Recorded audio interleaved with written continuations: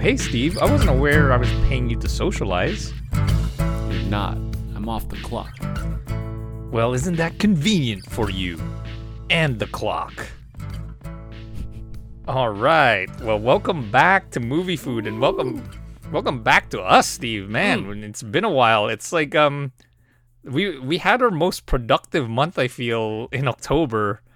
But we never recorded an episode together. Like, every episode was us doing our spin-offs with guests.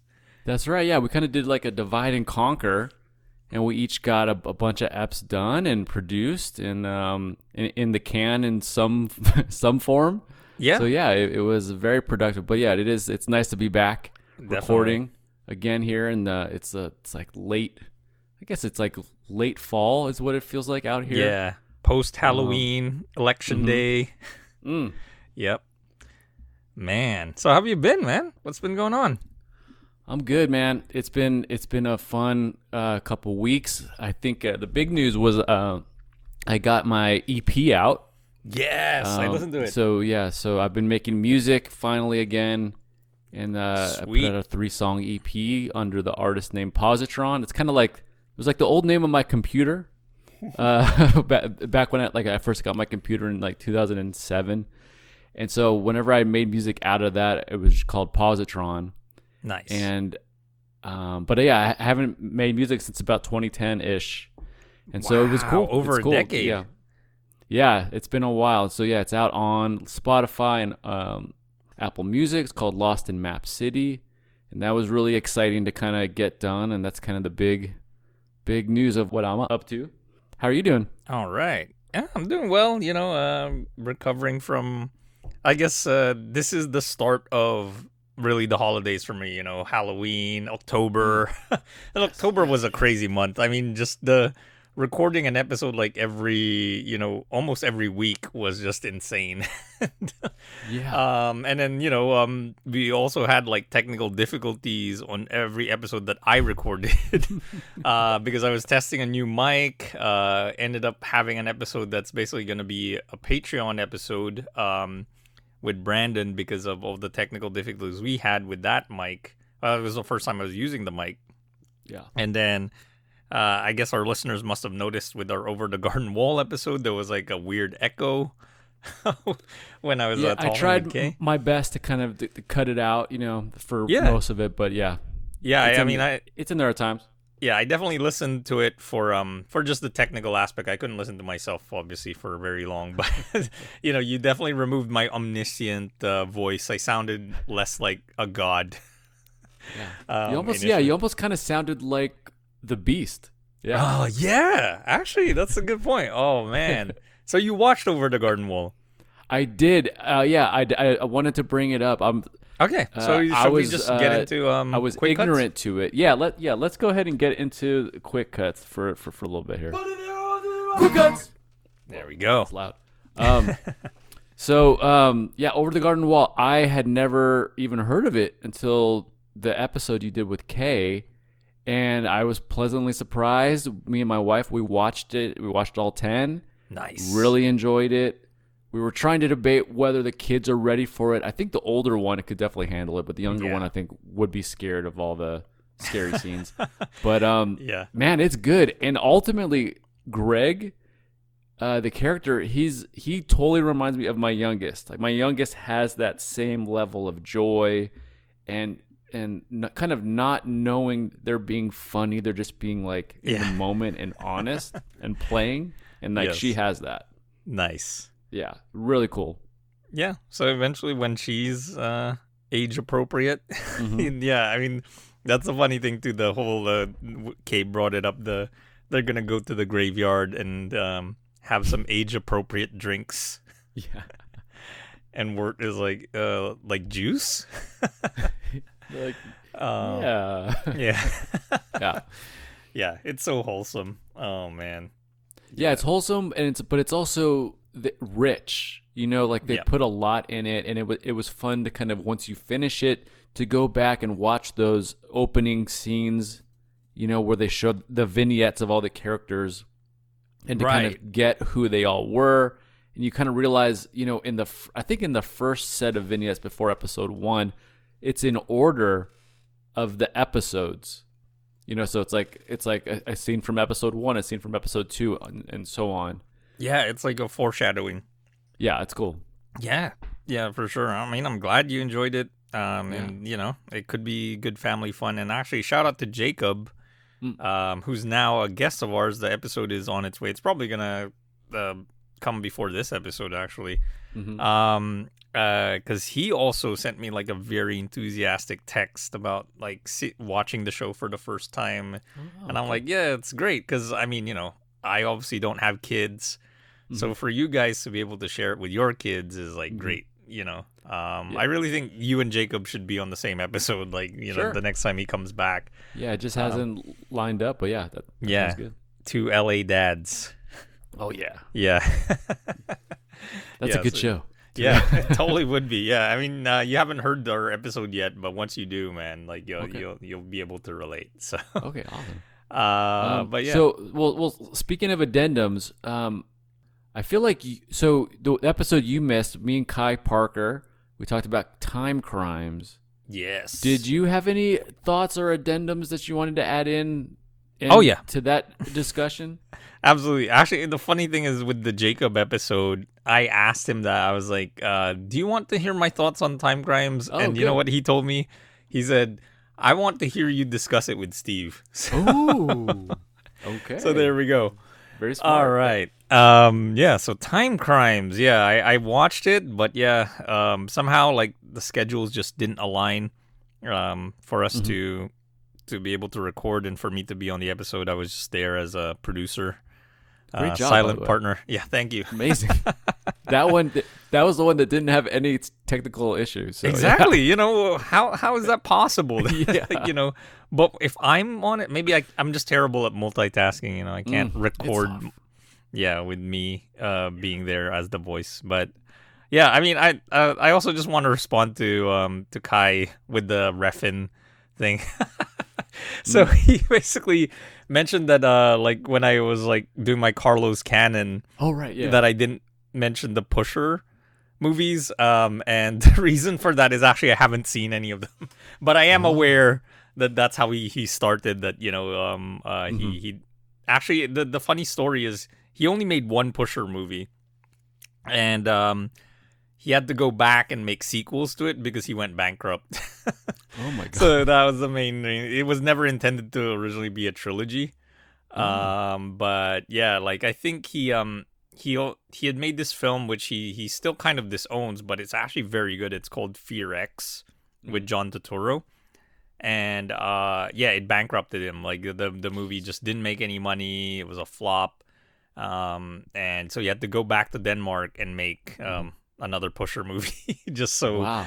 It's a moneymaker, huh? Yeah, and the Pusher movies are also actually very different from the style that people know him for. Actually, Fear X is closer to what he's known for because it's like this kind of slow, kind of he makes use of neon lights. It's very meditative. Like the Pusher movies. I mean, I've tried watching the first one, like the opening few scenes, and they're done more like handheld documentary style, like in your face kind of, which is not what Refn is known for now.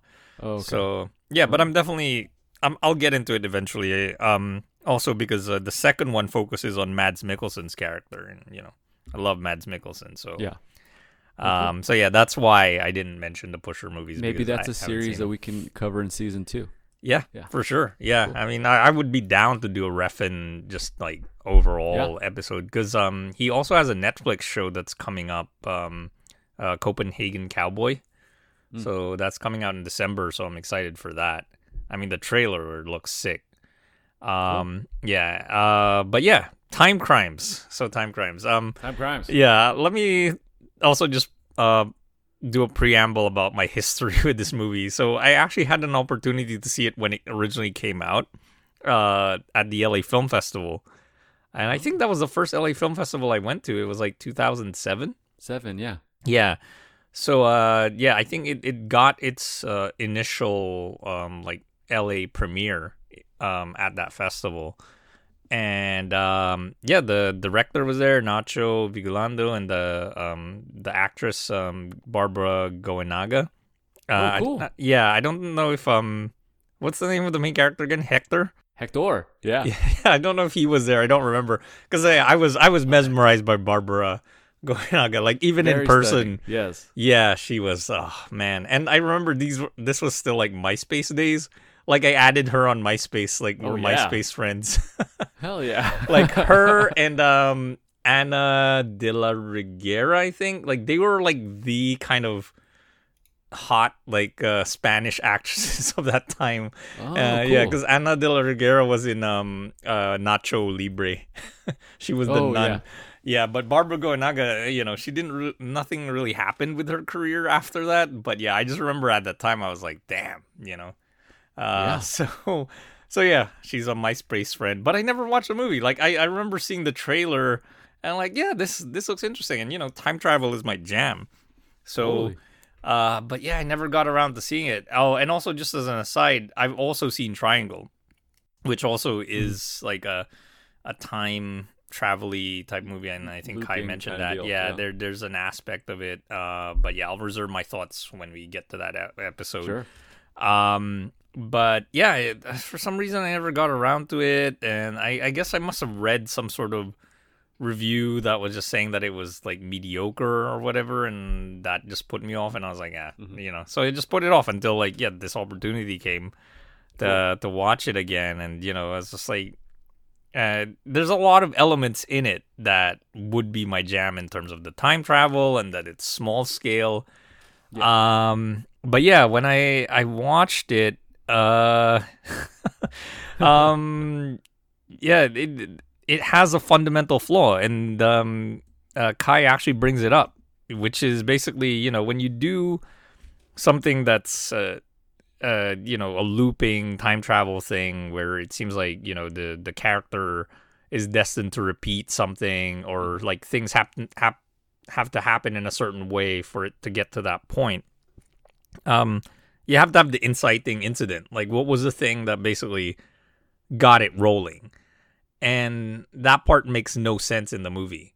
It's like a big gaping hole in the movie, because it's just like you don't know how that whole thing started.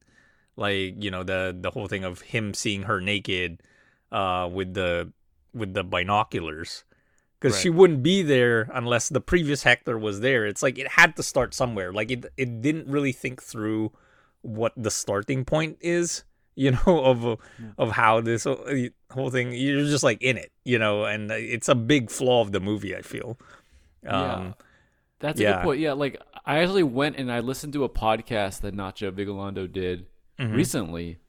He was talking about the movie, and he was saying that if you do the movie chronologically, the first scene would be when El Jovan, the grad student technician guy, it would be him turning the machine on, and two Hectors come out.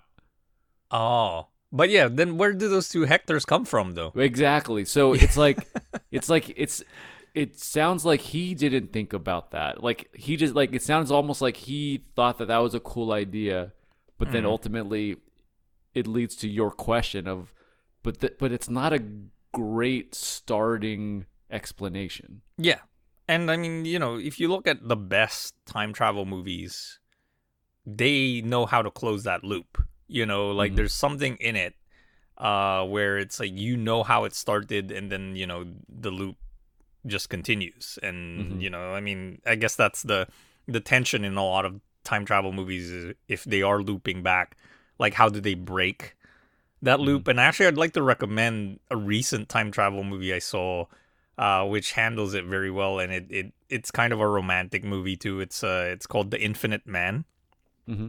Okay. And yeah, it's about like a guy who's trying to get his relationship right. So there's a Groundhog Day aspect of it too, of just like going through it again, and like, trying not to get your partner angry, just all That's those good. things, like trying to get things right. And I think that one did it better, because the starting incident, which is also great. I like this idea of a location being timeless, and like there may be like random strangers in the location, but mostly it's empty, which I think Times Crimes has too. It's like this weird house in the middle of nowhere with a campus, like he lives near a campus. But in The Infinite Man, it's set in a motel. And what makes it even more confusing sometimes is because all the motel rooms look alike. So he's traveling from one room to another, and you don't know which loop it's on.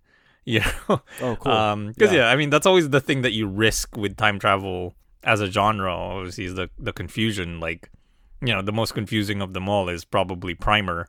Like, only I think super high IQ people can say they watch Primer and like totally understand it. And yeah, I think we're also spoiled by something like that because Primer was 2004. And yeah, it just really set the bar high for low budget time travel movies. Yeah, I just didn't feel like, because of that flaw, like that was that affected my whole viewing of time crimes. Yeah. Yeah. It's fair. I get it. It's like it feels like a really good first movie, for Nacho. It seems like very indie. Like I noticed like in any scene you only see two people in a frame. Right. Like it just has all the makings of kind of being not low budget, but just it's kind of a first time filmmaker sort of good attempt at a movie. Right. And he's related into a successful career. Like, actually, there's a movie he made with Anne Hathaway I want to see, which is called Colossal. Where it's a kaiju movie set in Korea. And cool. And like, I think I don't know exactly what the premise is, which is part of the joy, I think, of discovering it. It's on HBO Max right now, but from the poster, it kind of implies that Anne Hathaway is the kaiju. It's like a Pacific Rim. What do they call it in Pacific Rim? Are we drift compatible? Man, I should use that as a pickup line more. If they know it, good. Oh man, that's a keeper. But so it's almost like the way she moves, the kaiju moves similarly to how she does. Okay. So yeah, he made that movie. So I'm like, yeah, I should see this, and I'm kind of bummed I missed that on the big screen because it came out around the same time as Pacific Rim, the first one. Too. Well, it's got Jason Sudeikis too. Oh yeah, and I love him, and I guess a lot of people do with Ted Lasso. Sure. Well, cool. But yeah, and also just time travel because I guess I hold the genre so near and dear. What do you think, Steve, is the greatest time travel movie of all time? God, I struggle with this one because like they don't populate to me as like it's not my favorite genre to watch. But like recently, like I really liked Palm Springs for what it was. Yes, I was just thinking about Palm Springs. Holy shit! But like it was just really enjoyable and fun. It was, yeah, for sure. And then I got Back to the Future 2. I remember really liking that one. Yeah, that's my favorite. Back to the Future. Yeah. Oh man, yeah, Palm Springs, very underrated. I never hear anybody talk about that movie. I remember the scuttlebutt on Twitter when it came out was, this is just derivative of, Groundhog Day or whatever. But I was like, yeah, but it's fun. It's good. Yeah, it has a charm all its own. I mean, I love the two leads, Andy Samberg and Kristen Milioti. So, I think it's very underrated. I mean, it went directly to Hulu. It was a pandemic movie, during the time that we couldn't go to the theaters. So that was then it was something like you learn that Andy Samberg's character has been in the loop for like decades or something. Right. Oh yeah, spoiler alert for people who haven't seen it, but yeah, I was gonna mention Palm Springs too. Yeah, I think that's a good example. And yeah, I mean time travel is just hard to pull off. That's really the thing because you need to kind of plot it out. Like I've seen like infographics of how time travel is done through different movies, and it's great. Like, especially, that's the most concise explanation of Primer I've seen, which is like, because it's just so hard to parse it in the movie itself. Yeah. But yeah, there is actually like a graphic, and I'm fascinated. Actually, that's maybe an episode in itself that I want to do which is that it's like non-traditional time travel movies. Like they just have weird like fractured time. So an example of that would be a movie called Bad Timing by Nicholas Roeg.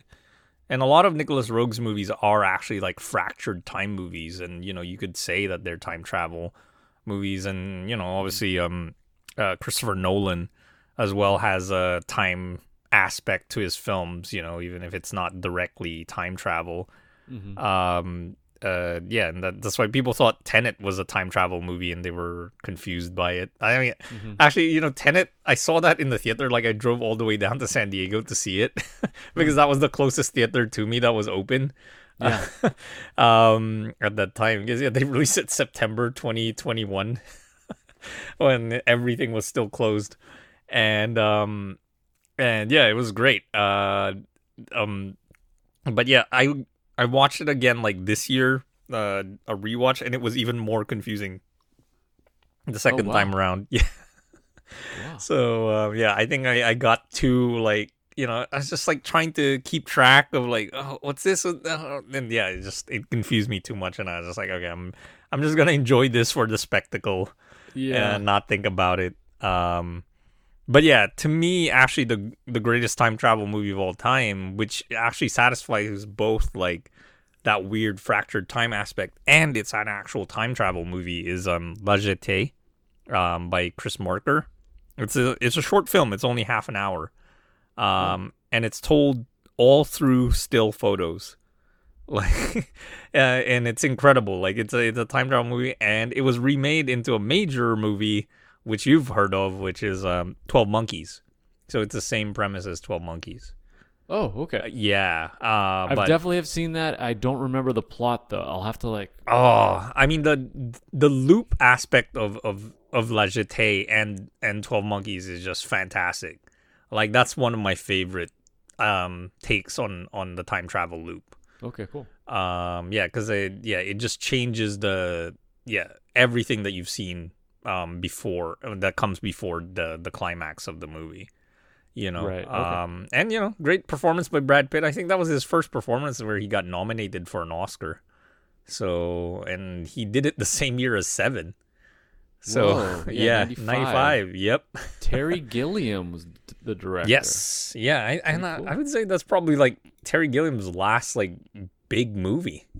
After that, like all his movies have kind of just flown on the radar. I mean, he had that disastrous Don Quixote movie that never. Well, he finally got to make it, but I don't think it was what he initially wanted. Yeah. And yeah, he's just kind of persona non grata in Hollywood in a way, But yeah, La Jetée and 12 Monkeys, fantastic. Okay. Like, yeah, time travel. In terms of time travel, yeah, definitely revisit 12 Monkeys if you can. And yeah, I'll find a link for you for La Jetée. I think it might be on the Criterion channel. I'll let you know. Excellent. Yeah. So Time Crimes. Time Crimes. Yeah. Good to get it in. Yeah. So yeah, what else have you seen, man? No, go were ahead. we going to talk about Halloween? Yes, but before we do, I just want to say, before we record this episode, I watched a trailer. Oh, yeah. And we never talk about trailers on this show. Yeah. But I had to mention this. So A24 dropped the trailer for The Whale. Have you heard of this movie, Steve? I just saw it on the IMDb's homepage. Yeah. And you watched the trailer? No, I just see the thumbnail of Brendan Fraser looking all fat. Yeah. So it's not like a sensational game-breaking trailer, but I guess because of the anticipation for the movie and the whole Brendan Fraser renaissance, which I'm loving right now, yeah, it carries literal weight with it. I'm really excited for this movie, and the trailer, man, it's just I mean, how it starts and how it ends, I like how it builds up. Like, it's a very short trailer, and I came away from it basically feeling, oh man, is this movie gonna make me cry? Yeah, that's my takeaway. That's kind of good. Yeah, what kind of movies make you cry? I mean, I guess, yeah, Kay and I talked about this a little bit in the Over the Garden Wall episode, because Over the Garden Wall made me cry. You know, Mm-hmm. I it's hard, like, because there's nothing consistent through them. Like, I Mm-hmm. guess I mentioned like Paris, Texas made me cry. There's a documentary called Nostalgia for the Light, and that also made me cry. And there's Mm-hmm. another documentary called Streetwise, Uh-huh. and I don't see like a through line with any of them. I guess it's just the emotion just hits, you know. Yeah. There's something about it that they're able to do it, but you know, there's nothing in common. Because Streetwise is about like homeless kids in Mm-hmm. Seattle. Yeah. Um and Paris, Texas is about like a relationship that like fell apart and will never probably Yeah. ever come back together, you know, and the Totally. heartbreak from that. And then Nostalgia for the Light, like that's just I mean the part that really broke my heart in Nostalgia for the Light is because uh it's about the repercussions of the Pinochet dictatorship in Chile, but it's Mm-hmm. also about like you know, the Atacama Desert, which is the driest desert in the world, so it's perfect for having an observatory. So Mm-hmm. there's this whole thing of like, you know, them looking out to the sky and, you know, looking at the stars and the galaxy and the universe. But then there's all these women who are out there in the desert, and they're, instead of looking up to the sky, they're going downwards into the ground. And the reason being is that they had like a concentration camp out there, and they threw like the remains of all the people that they killed, and they were usually like these women's like husbands or their brothers or, you know, their fathers, Mm-hmm. and they're just looking for the remains of their relatives, you know, to like Yeah. just have some sort of closure instead of them like just being missing. Yeah. And yeah, that just really hit me. You know, that was Dang. so, yeah, That's with this, awful. yeah. So I don't know, with the whale, like it just feels like from the little clips of Fraser's performance, like it just Mm-hmm. he feels like he's there. You know, he's like Yeah. totally present. It feels like an engaged performance, and not that he never was like that. You know, I mean, I've always thought he was good. Like actually, I mentioned that in our in the Lost episode with Brandon. I was watching The Affair, season Mm-hmm. 3, and he's the best thing in it. You know, Wow. he's so good in The Affair season 3, which is a terrible season for the show. Like I was so put off by it. I don't even know if I want to keep going now. Yeah. But yeah, Brendan Fraser, man, yeah, yeah, he deserves all the good things that's happening to him now. You know, Totally. yeah. Yeah, he's great. So He's so yeah, he's really good. Yeah, so like it's the funny. Like whale. I'm trying to think of like the things that made me cry. Like for some reason, the thing that always pops in my mind is the end of the movie Major League, Oh when shit. when I think Corbin Burnson's character drops the bunt, and Willie Mays Hayes is stealing home, or he's rounding third and he's coming home. There's something about the music, the slow mo, the tension, and the slide that for some reason it brings me to tears. Like just the Oh way it's like man. done. I think Yeah. I'm also a baseball fan. There's something about the Right. drama of it that it's just like I can't. It's like it's very bizarre. Like I decide like I want to cry like every time. Man. You know, I've never seen Major League too, so yeah, like yeah, but you Mhm. describing that scene, I'm like, okay, I got to see it now. Yeah, it's it's like a dumb comedy, but then for some reason at that moment I'm like, wow, they nailed this moment. Yeah. Yeah. And then Marley and Me. I think I cried during Marley and Me when Wow. the dog dies. Yeah. That Yeah. kind of stuff. Yeah. Okay. Yeah, I still haven't seen Marley and Me, and probably Yeah. because of that aspect. It's kind of I kind of forget, like I kind of don't remember anything about the movie except that the dog dies. You know what I mean? Yeah. That's a major one. Yeah. All right. So yeah, The Whale. We'll probably do an episode on that. I mean, Sure. for sure, Brandon's gonna be back because that's one of his most anticipated movies of the year, along with The Master Gardener. I mean, who knows? I think they might even come out around the same time. We'll see. December's looking pretty stacked for movies. Yeah. So I mean, even November this year, we'll see. So yeah, you wanted to get into Halloween. So Halloween just wrapped up the actual holiday. And there was a new Halloween movie completing the David Gordon Green Danny McBride trilogy. Yeah, which I guess they're sequels to the original 1978, and they kind of wipe away all the other sequels. All right, so bring me up to speed, because I haven't seen the first one and Halloween Kills. So how did they continue from the 1978 original? Right. So the way they continue, so if you've never seen Halloween 2 and you've never seen any of the other Halloweens, it's kind of good. Yeah. Because the issues with those ones were, I think in the original Halloween 2, they created a storyline where Michael Myers and Laurie Strode are siblings. Right. And then that kind of made things kind of more difficult, I think later movies, and then also it somehow made it less scary. Like, kind of what's scary about Michael Myers is you don't know why he's doing it. There's really no motive. Right. He's just stalking. And so in Halloween 2018, it's just the 40th. It's just 40 years later after Halloween 78. Basically, after the murders, he was captured by the police and sent to an institution where he's just been chilling in silence for 40 years. And there's a bus transfer, again, similar to Halloween 78. There's a crash. He gets out. He comes back into the Haddonfield. And so that's the Halloween 2018. Yeah. Is essentially almost, it's a, we saw Scream 5. Right. And they talked so much about the requel. Yeah. About something that it's not, it's a sequel, but but you're going back. Right. Yeah, and actually, it's funny you bring that up because I felt like Halloween Ends was like the bookend to starting the year with Scream 5, and Halloween Ends like there's some similarities in spirit. Yeah, I mean, obviously the original Scream was too, like it was a big tribute to the original Halloween. Yeah, exactly. Yeah, huge. And so Halloween Kills is the second movie, and it continued in the movie timeline.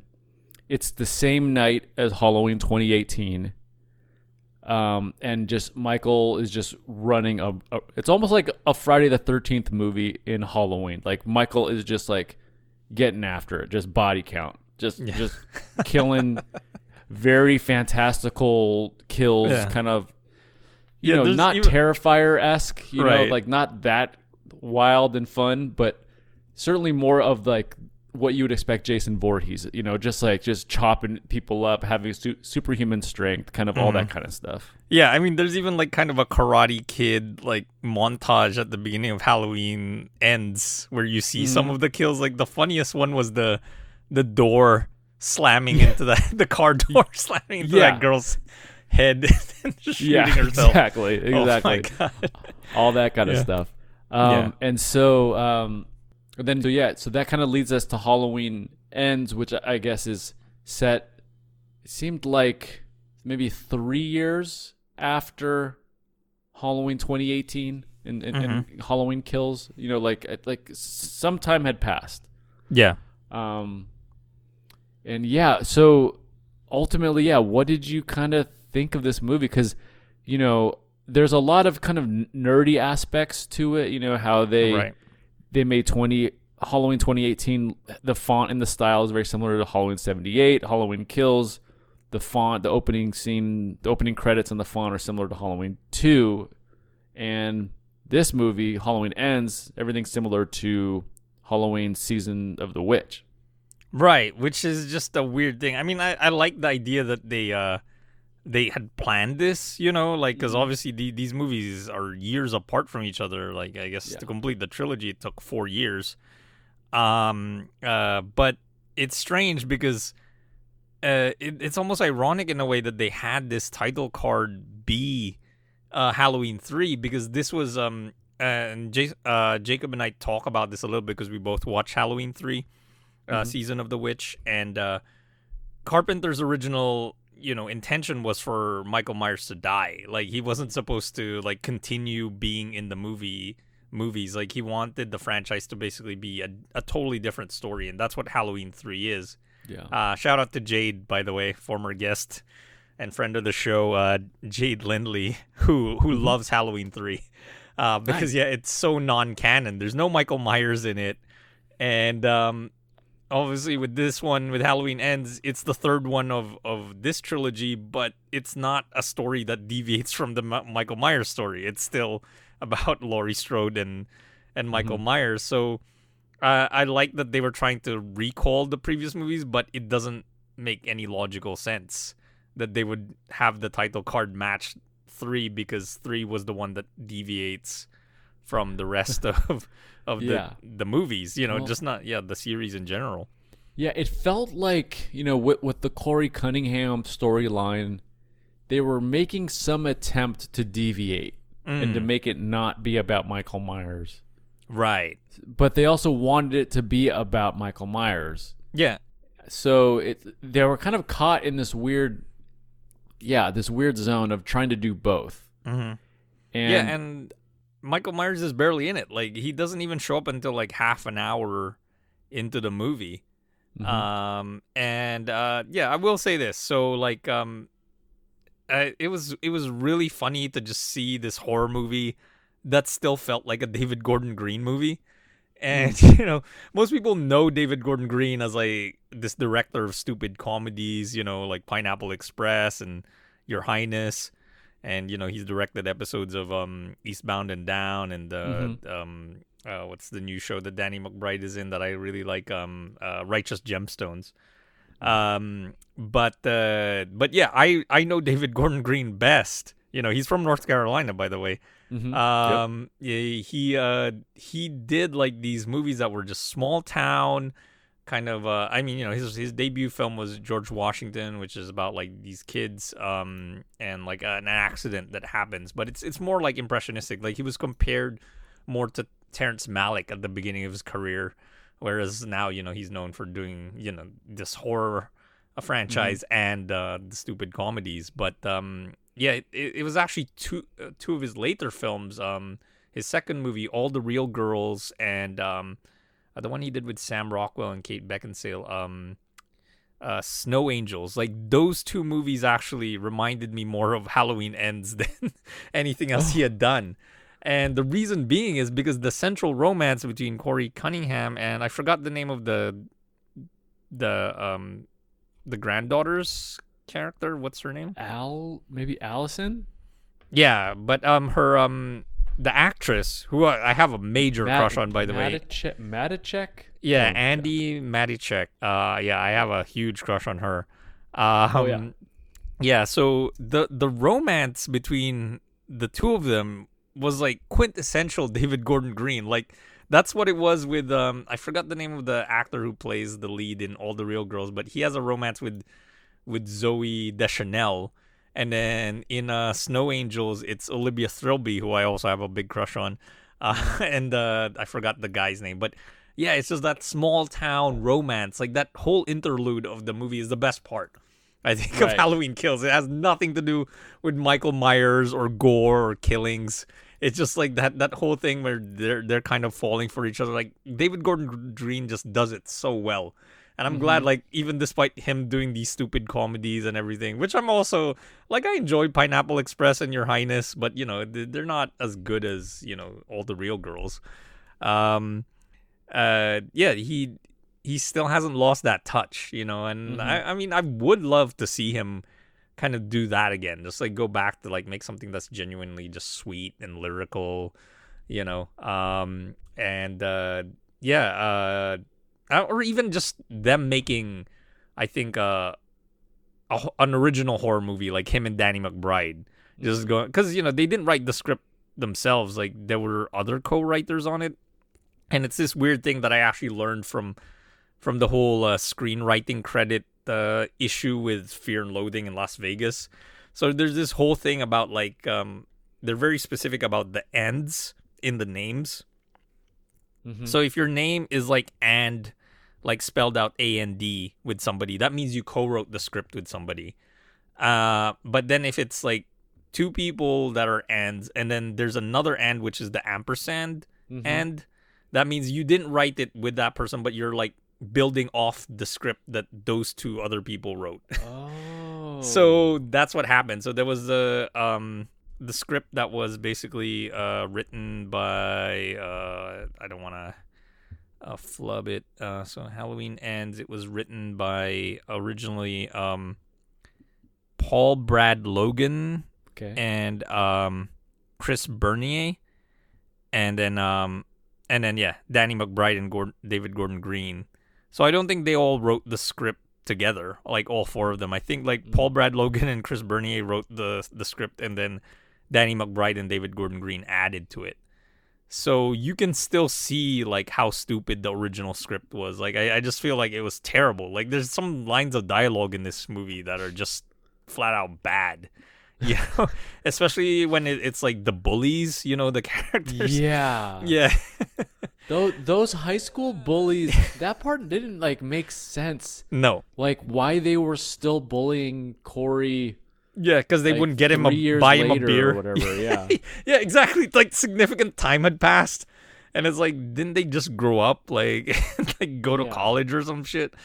Like, yeah, but when they do get their comeuppance, it is very satisfying.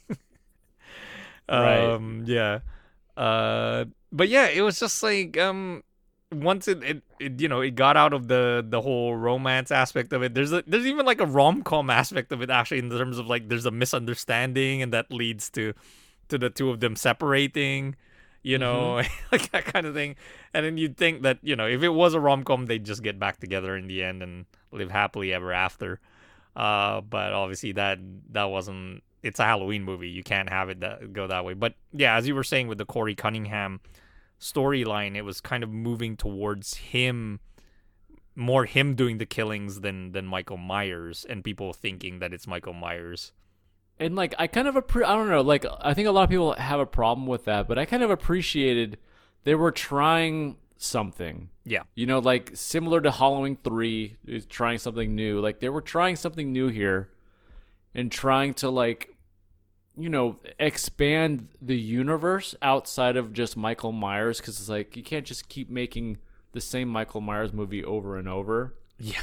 And so I kind of appreciate, you know, it was kind of like, hey, thanks for the effort. It maybe didn't land great, but right. You know, I definitely appreciated that it was different. Yeah. Yeah, and I mean, you know, there could have been an opportunity there, but I totally understand, you know, at this point in his career, David Gordon Green has to play a game, you know. I mean, you know, it's the only way that he can probably get his stuff made is if he plays by the rules, you know, because if you do something where it's like totally different or you deviate from the assignment, you know, you could get fired and just replaced with another director. Yeah. So like, yeah, but I like the aspects of him trying to insert the small town aspect, and you know, because even the scene with that's another scene that I liked was when Laurie encounters Will Patton in the grocery and they're kind of flirting. Yeah. That was nice, you know. That was cute. Yeah, and that's one of the things that David Gordon Green does very well, you know. I mean, I would say for people who like those scenes in this movie, like, yeah, go see his earlier stuff, like watch All the Real Girls and Snow Angels, because Snow Angels was actually the movie where it started to turn, because Snow Angels also kind of has like a violent aspect to it, which is surprising. But yeah, the romance in Snow Angels is fantastic. What did you think of the scene where Corey, he goes to Jamie Lee Curtis's house and she kind of sees him outside and she's like a little worried because he's standing kind of similar to Michael. Right. And so she goes outside and she doesn't see him, and then he's like right behind her. Do you remember that part where he's like, she goes outside and she's looking for Corey, and the way the actor is hiding directly behind her, and he just like steps out. Do you remember that? No, that's some weird thing. I don't remember that part. Okay.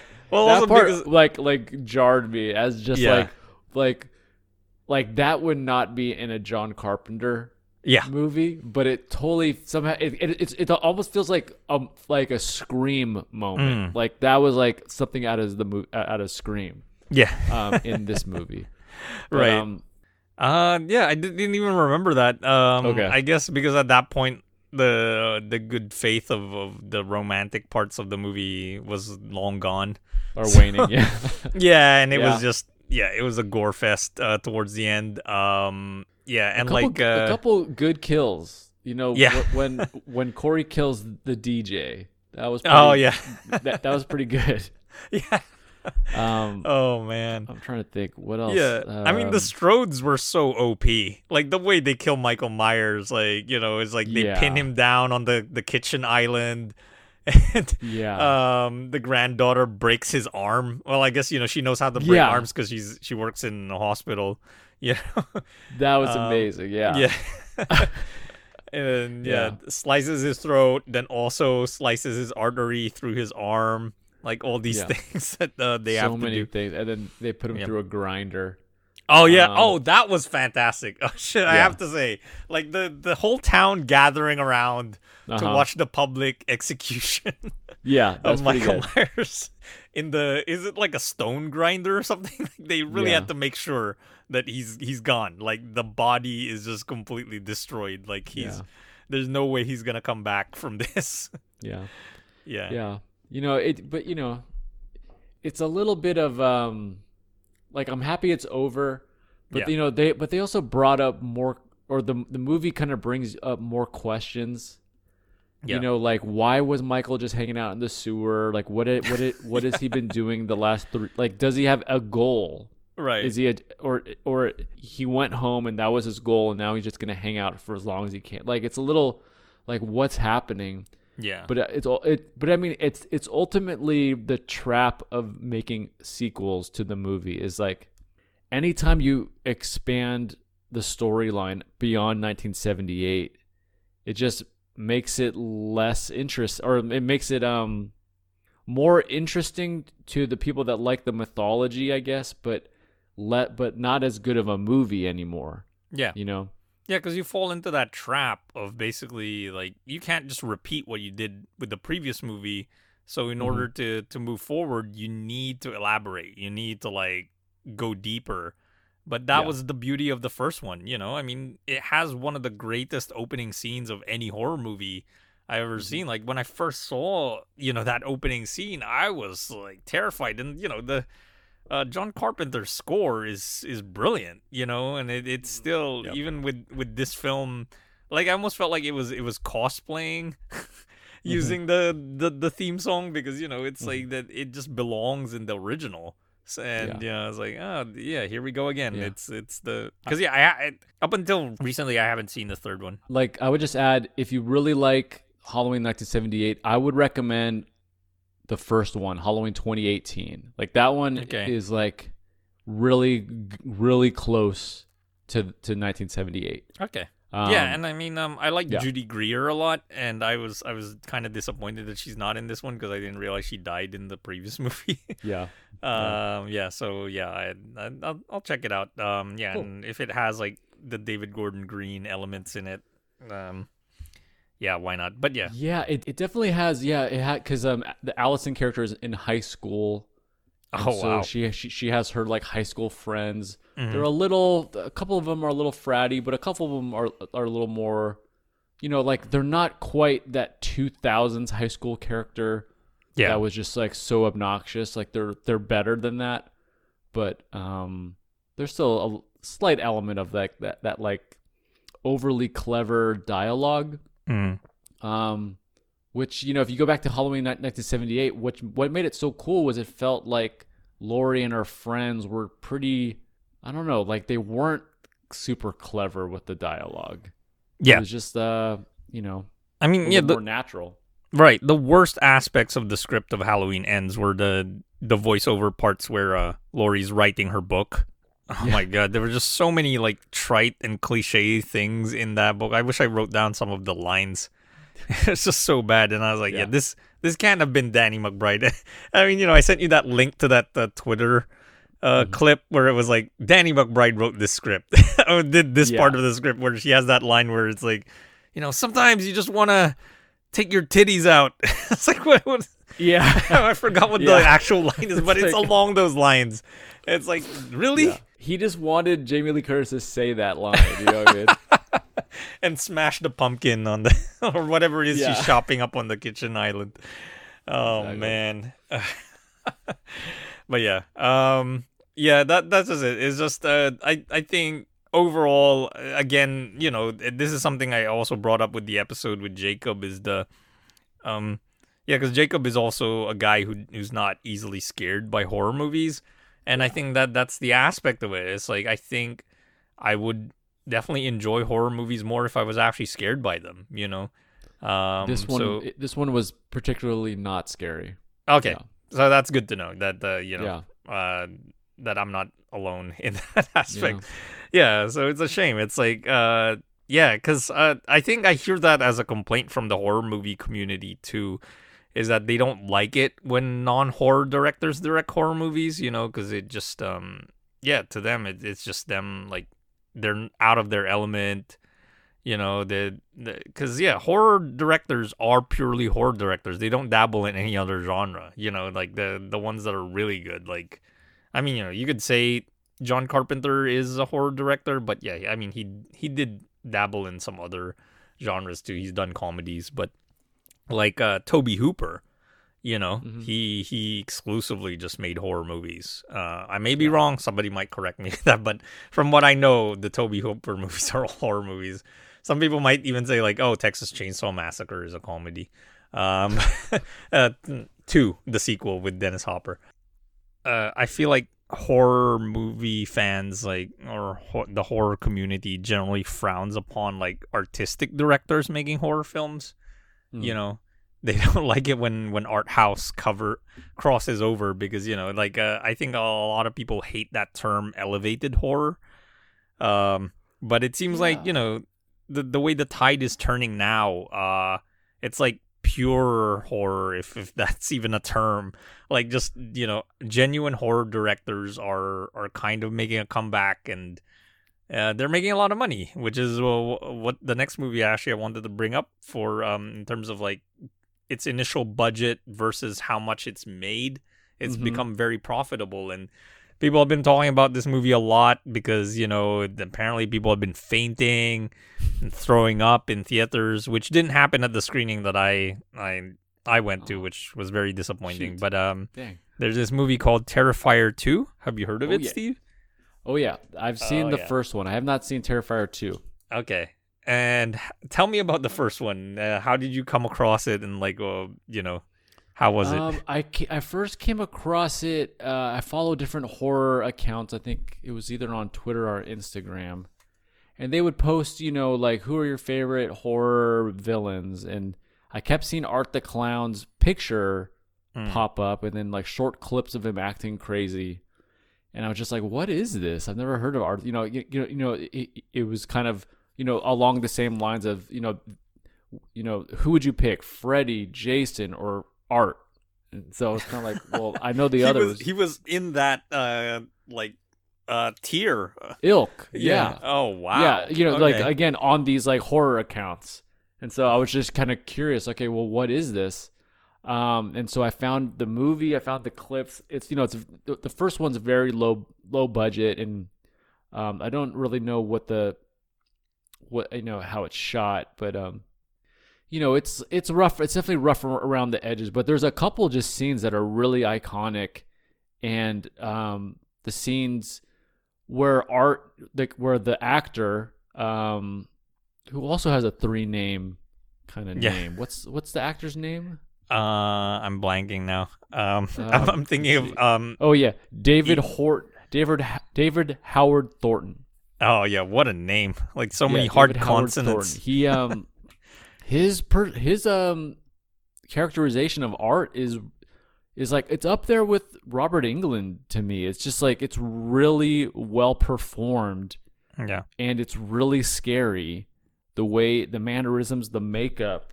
Right. And in the first one, he's also, like, he doesn't say anything. It's like, he's silent. He just kind of stalks these two girls on Halloween night. They go to, like, a Halloween party, and they're hanging out in a diner after, and he kind of shows up and starts spooking them out, and then goes on a rampage. And there's a famous scene where he kind of are you planning on seeing it or no? Probably not. Okay, so yeah, the famous scene in the first Terrifier is he kidnaps one of the girls, hangs her upside down by her legs. Yeah. Like spread, legs spread, and cuts her in half vertically, like starting at the crotch. Oh man.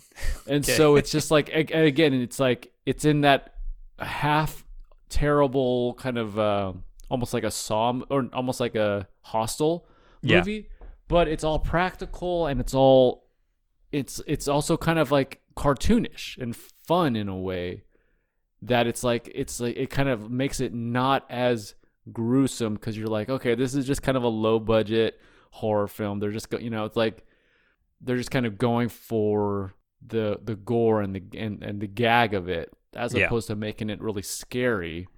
Right. But it's also, it sticks in your head. You remember it. I remember his performance. I remember that scene. So it's just like, in a way, it works in terms of making a memorable horror movie that doesn't have a lot. There's not a lot there in terms of plot and writing and acting. Yeah. Other than Art the Clown's performance, Gotcha. Yeah, and he was even in a movie before Terrifier, right? I was looking it up. It was called All Hallows Eve. And he's like the main bad guy in that as well. Okay. But yeah, I haven't seen that. It's also directed by Damien Leone, who directed the original Terrifier and the sequel, which has a 6-year gap, which is crazy. Yeah. So the original one was in 2016, and now we have the sequel in 2022. And it's been making crazy money. I mean, on a $250,000 budget, it's made like it's getting close to 10 million. Yeah. Which is good for them, and considering, I guess the effects were pretty good. And that's what I've been hearing from people who have seen both movies, is they're saying that the first one was kind of like a proof of concept, and then Terrifier 2 was the one where he actually realizes the movie that he wanted to make. Mm-hmm. Interesting. Okay. Yeah, and the whole thing was, I guess, with all the hype and stuff, that definitely affected the way that I viewed the film, because I was just like, I was ready to like be disturbed, and and at a certain point, like in actually one like opening scene, I thought, oh wow, it may actually go there, because it actually shows somebody having diarrhea. Right. It's like blood and gore I can take, but anything that's like scat is like that's where I draw the line. That's where I'm really like, I gotta leave. Yeah. Like I can even take vomiting. Like vomiting's fine, but when it's like scat, I'm like, oh god. Especially if you mix it with blood. Oh my god. Yeah, that's just gross. But yeah, it didn't go there. Like it was just really just, oh man, like it's supremely gory. Like almost every scene somebody dies in Terrifier 2, and it's so long. Oh my god, it's like it's over 2 hours. Like it's almost 2.5. That's not good. Yeah, and you can feel it. Like, and there's really bad acting in it. As much as we'll sing the praises for Art the Clown and David Howard Thornton. The actress who plays the mom in it is so bad. Like she seems like she's like an actress out of a porn movie. Yeah. Like that's how bad her performance is. And the lead actress, Lauren Lavera, like, she's very pretty. She's kind of like in the Mila Kunis mold, but actually I think she's actually prettier than Mila Kunis. And she's good. I liked her in it. She's very good as like a horror protagonist. But yeah, overall, like my main issue with the movie, aside from like the gross out factor, it's not really scary. It's just that it's an inept like filmmaking movie. Like I just don't feel like Damien Leone like understands how to like shoot things. Like I'm not really an advocate for film grammar. Like I do think like film grammar is mostly bullshit. Like you don't have to follow like, the 180 rule and all this other things, but it just felt like it was just incompetently edited and shot. Like that, even though, they had a better camera to shoot it with probably than the original. It just like, it was so clunky. Like the way that like one shot cuts to another, and it wasn't done like you could, I can tell when somebody's doing it purposefully, and like it feels like, okay, maybe they're experimenting with rhythms and stuff, but it didn't feel like that. It felt like it was just handled very ineptly, and that affected my viewing of the movie. Like I was just like, yeah, this is bad. And it's not bad in a good way. It's a movie that you want to be in on early, otherwise it's not gonna be fun, because it's like you kind of have to be baptized in the vibe to enjoy it. You know what I mean? Right. I like that term, baptized in the vibe. Yeah, for sure. And the whole thing is like, okay, so some people who've been listening to us for a while now know that I tend to watch movies high. And that tends to improve the movie, But like I've watched a couple of movies, this one, and then I also saw Amsterdam, the David O. Russell movie, and neither of them were improved by being high. Like that was the thing. I mean, I probably laughed a little more at the gore of the movies, but yeah, even just like in terms of gross out factor, like, if people want really to watch something disgusting, and I mean, if they're, I guess, hardcore, a little more hardcore, like they're not squeamish, I would recommend Kuso, this movie that came out like in 2017, which was directed by you. No, just kidding. It actually is called, the credit is directed by Steve. Oh, okay. In the movie, but you directed the movie without knowing, like it was a Fight Club situation where you had an alter ego. You hadn't been getting a lot of sleep, and then you made this disgusting movie. No, I have been a little tired. Kuso is actually made by a guy named Steve, who's probably more well known for his musician alias, which is Flying Lotus. So that was his directorial debut. But in the movie, he credits himself as, because I think his Flying Lotus's real name is Steve. Right. Kuso. I see it now. Yeah, Kuso. So if people really want to see something gross, and it's also like competently made, like watch Kuso. Like I think Kuso is the better disgusting movie. But yeah, the diarrhea part in Terrifier 2, I just really thought that's laying down the gauntlet. I was like, oh shit. And like literally, like this is where it's going, but it didn't go there. It's just a lot of blood and guts, Yeah. But yeah, I'm fine. Like with it, I'm good. I don't need to see more of this. No. Yeah. So I'm good. I hear you. Yeah. Like I mean, really, the best parts are just the scenes of Art kind of acting out and kind of stalking, and and kind of being a creepy clown.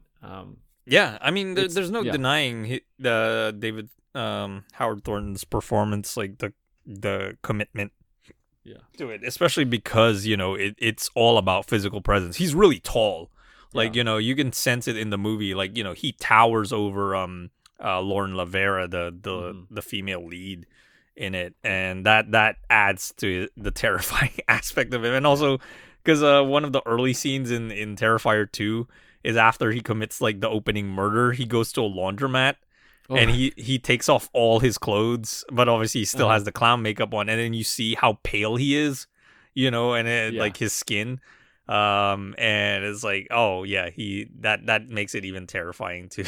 He's just like this really tall, pale white guy.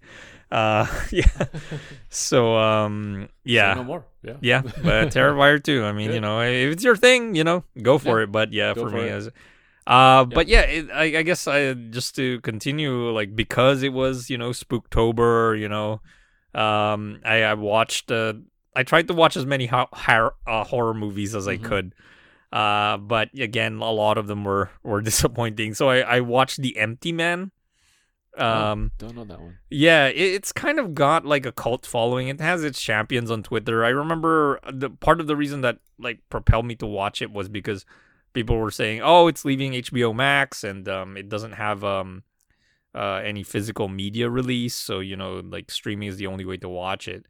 And I think Brandon brought it up to me a while back. I'm not positive, but I think he might have. So I tried watching it, and I just fell asleep. Yeah. Like it's just, and I also thought the acting was pretty terrible. The performances were pretty bad, and but I mean, at least I'll give it credit for being original. That, and it has like at least a very good like opener. Like I guess you could say it's a cold open, but it's a very long one before the title even shows up and the actual movie starts. And it had some chilling moments in it, but yeah, ultimately it's just it wasn't enough to hold my attention. And again, another super long movie. Like it was over 2 hours again. Yeah. I don't know. I guess like maybe it was also the budget of older horror movies, but I'm used to horror movies being like 100 minutes or less. Yeah. Like I love a good 80-minute, 90-minute horror movie, just like in and out, that's it. Just like especially when I guess that's also going back to that point of why horror purists, like horror film fans, hate artistic directors making horror movies, is because they spend too much time like establishing things, because they're focused on, oh, how beautiful this is, like that's why you go back to like something textbook like Texas Chainsaw Massacre, like you just get going. Like it's like you don't need to know the backstory of these people, like they just ended up here and like they got to get out of this situation, and that's it. I don't need to know about the characters like past trauma and all this shit, like, oh, their kid died. I don't care. It's like, exactly. Just like put me in that situation where they have to get out of it, and like, I'm in. That's it. And then they also used to end really abruptly, like all those movies, like Halloween, Alien, and then there's a bunch more where it's just like you get to the end and you're out. Yeah. And now it's just like the endings take forever for a lot of these movies. Yeah, there's a lot of like false endings, and I mean, it is also because these movies also had these, but like the going back to Halloween Ends real quick, the whole thing of Michael Myers like getting up again, they riff on that in Halloween Ends, and then obviously the ending of Carrie, which is the legendary fake out ending. Right. For those who haven't seen it, although we'll keep it I will say in Halloween Ends, it was kind of interesting. They do the fake out. Corey comes back to life to scare, not to scare, but to grab Michael Myers, which was, I thought, kind of a funny way of doing. The killer comes back. Right. Was doing it to the other killer. Yeah, that was good. It was just that they did it several more times with Michael Myers on the kitchen island. Yeah, exactly. For reals. Yeah. So all of these, like, I think, that's really it. It's like these undigested influences that people take, and then they tend to just go on too long. Because, I mean, aside from the abrupt endings that you brought up, it's just, they're memorable endings. Like you can't forget, like, Leatherface dancing with the chainsaw with the sunset or the dawn breaking sunrise, or like the Carrie ending, it's just like these are great endings. So that's mainly it. So I tried. I mean, I was put up by JR to watch I Saw the Devil, the Korean movie. Have you seen it? No. It came out, I think, 2013, so it's been almost a decade since it came out, and it stars Choi Min-sik, who was in Oldboy, and he's also, well, he's really the villain. He's the killer in this movie, it's a really gory movie, which I was taken aback by, but it's also to its detriment because it's just unlike another director who I actually, the guy who directed Old Boy, I saw another movie of his recent movie, Decision to Leave, Park Chan-wook.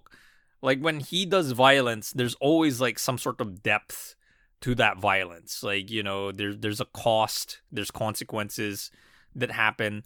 Whereas with the violence in I Saw the Devil, it just didn't have that weight. Like it was just gore for gore's sake.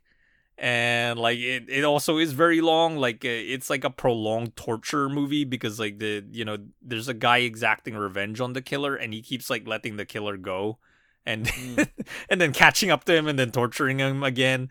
Like it's just like it's that type of movie. But if you enjoy gore, it did it very well, I felt. I like tolerate gore. It's not my favorite, but yeah.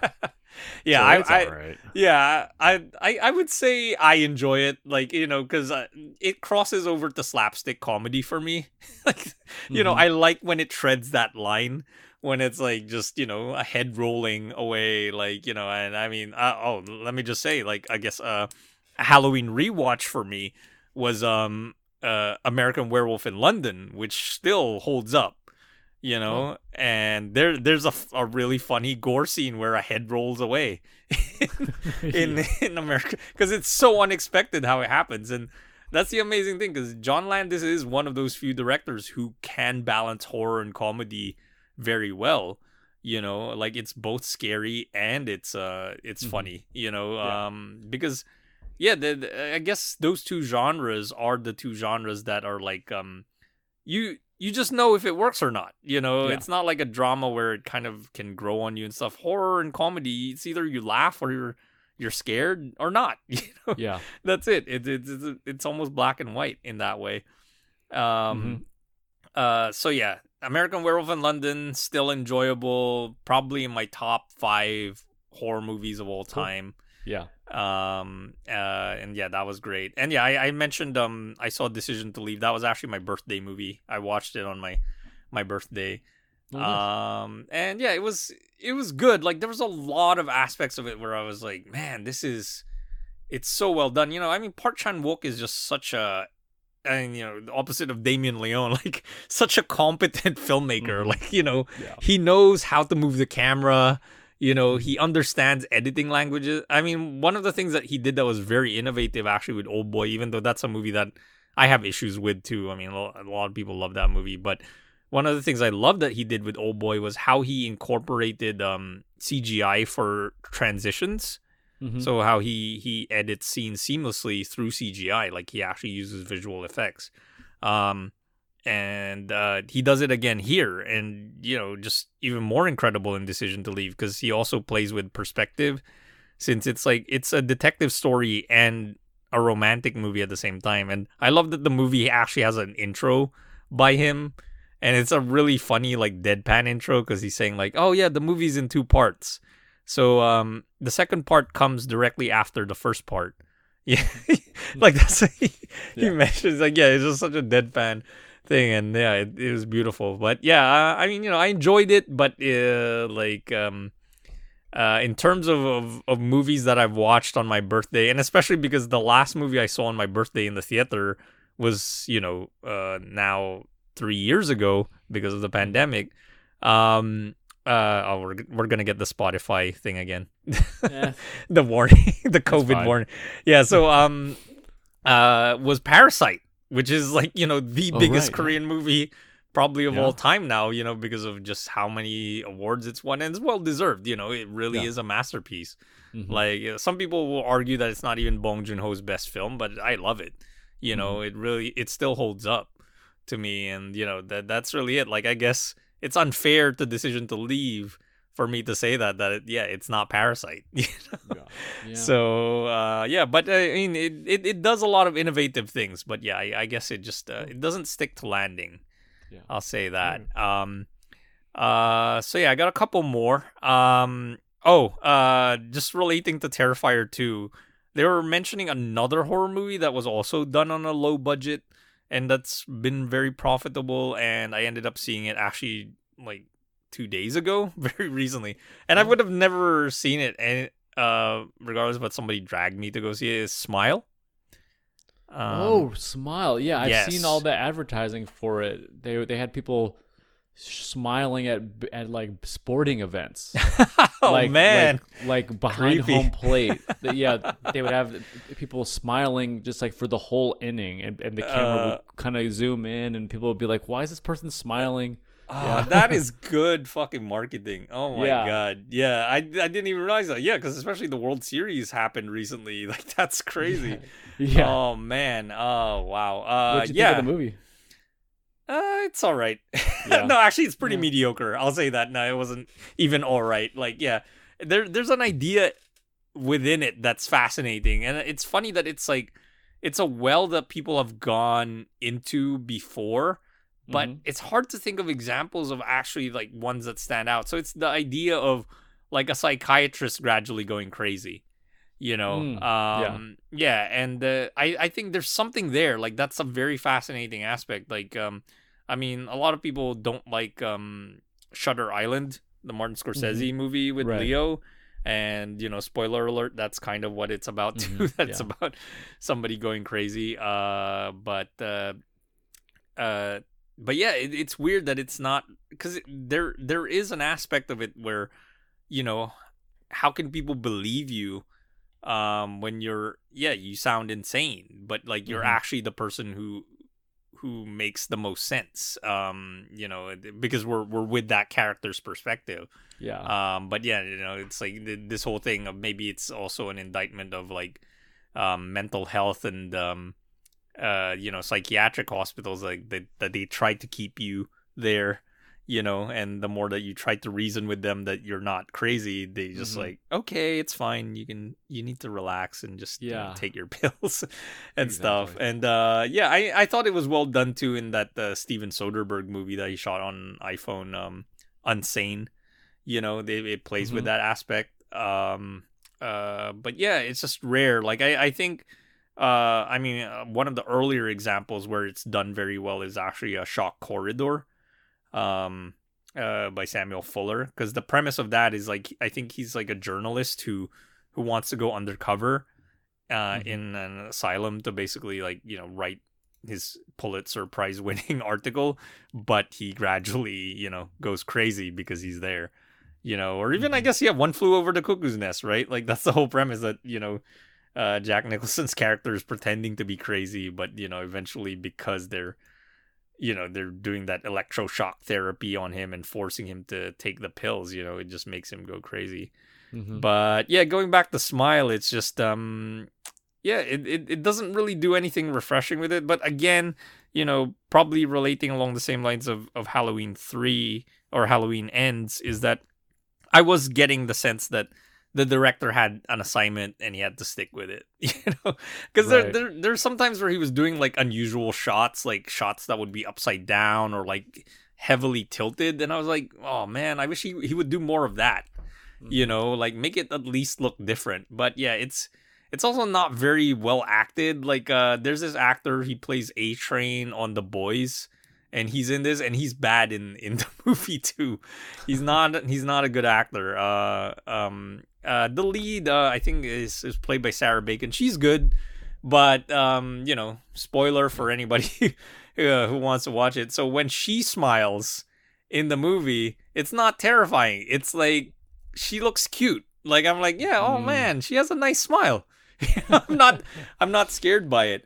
And it's just kind of dumb. Yeah, that's really it. It's like a dumb horror movie. And if I want to see a dumb horror movie, and this is one that Brandon and I talked about, is Barbarian. Like, people should see Barbarian. Like, that's a good dumb horror movie. Like that, I think that's my dumb horror movie of the year, is Barbarian.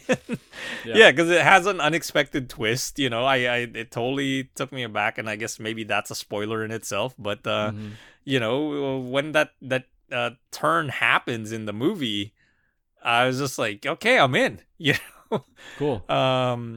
So what else have I been watching? I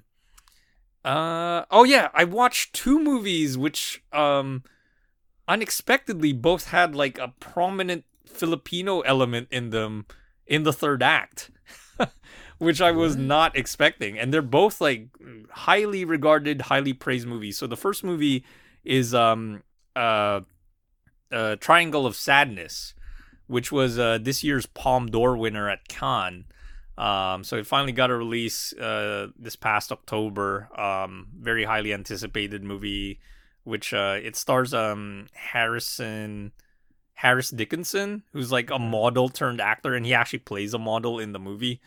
And it focuses on, like, I guess, the class divide and the focus on money and wealth and how gross that is.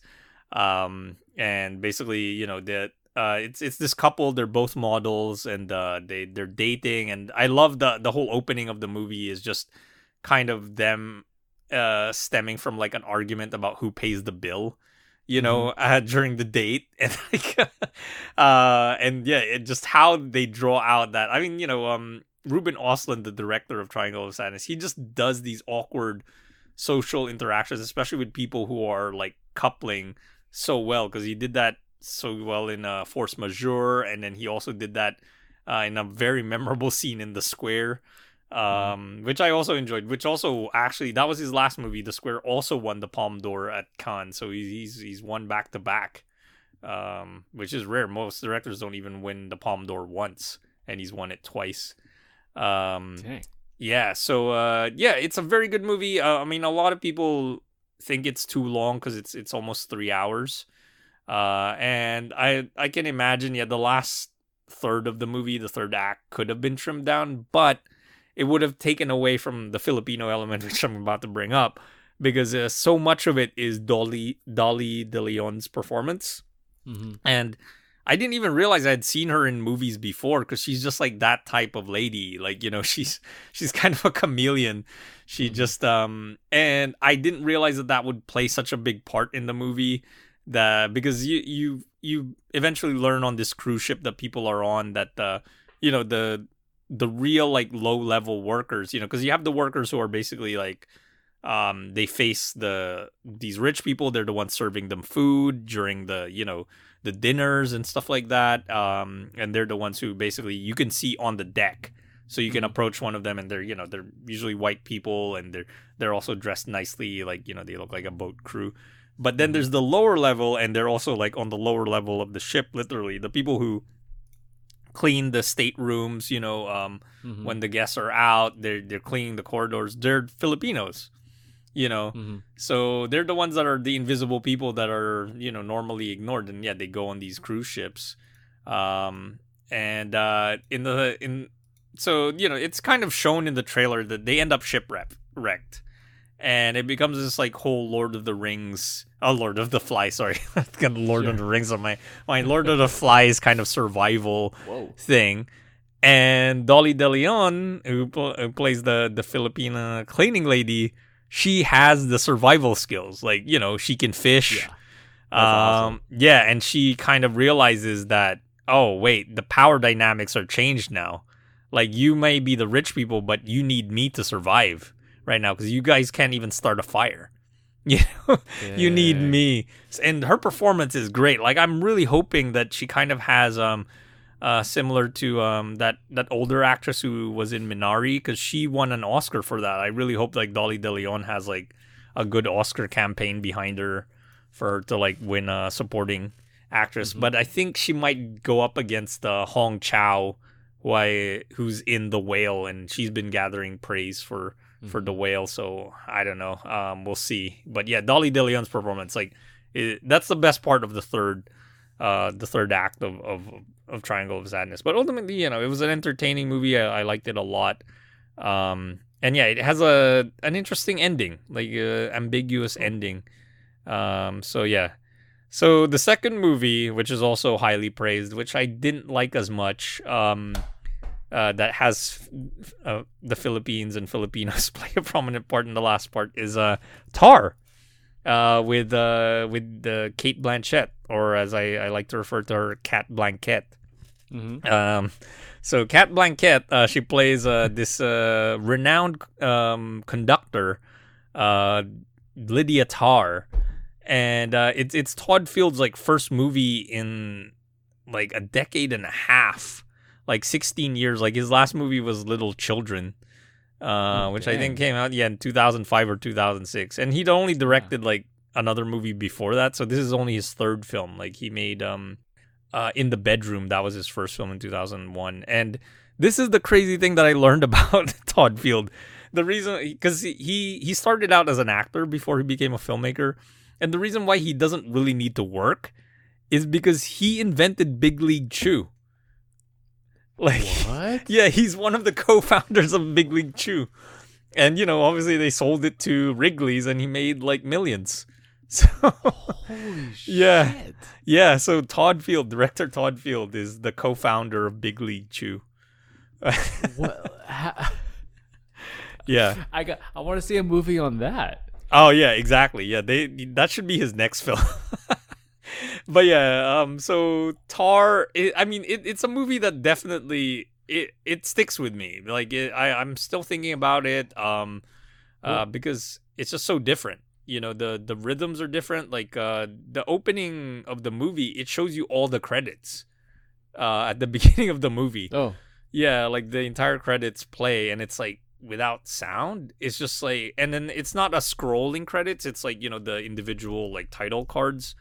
And yeah, so that really establishes the rhythm of the movie, and that's why a lot of people, it's also a movie that's almost 3 hours long.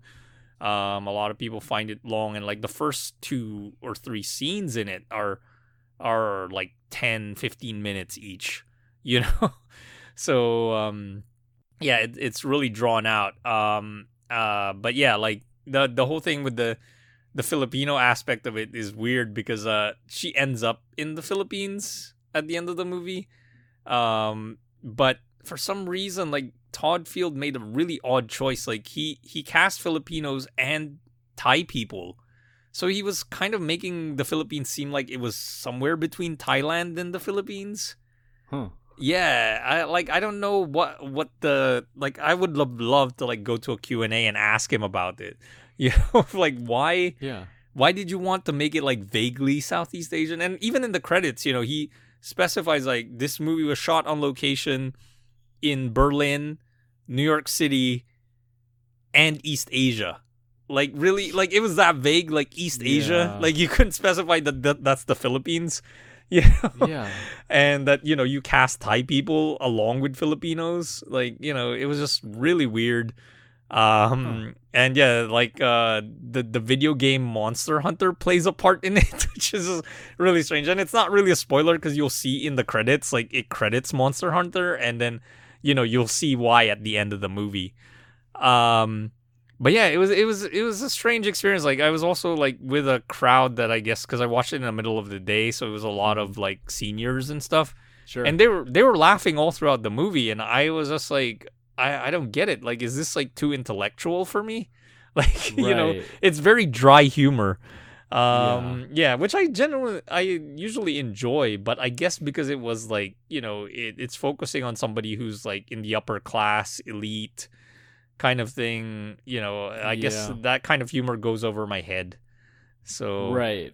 Yeah. It's a little more like the humor is like, oh, look at this person in this circumstance. Right. Yeah. And I mean, there's some biting lines of dialogue in the movie too. And, I guess my central issue with it is Cat Blanchett, because I just don't really believe in her as an actress. I love her as a person. Like, I love what she was doing actually as like the promo for this movie. Like when she was doing the tour, she went on Hot Ones.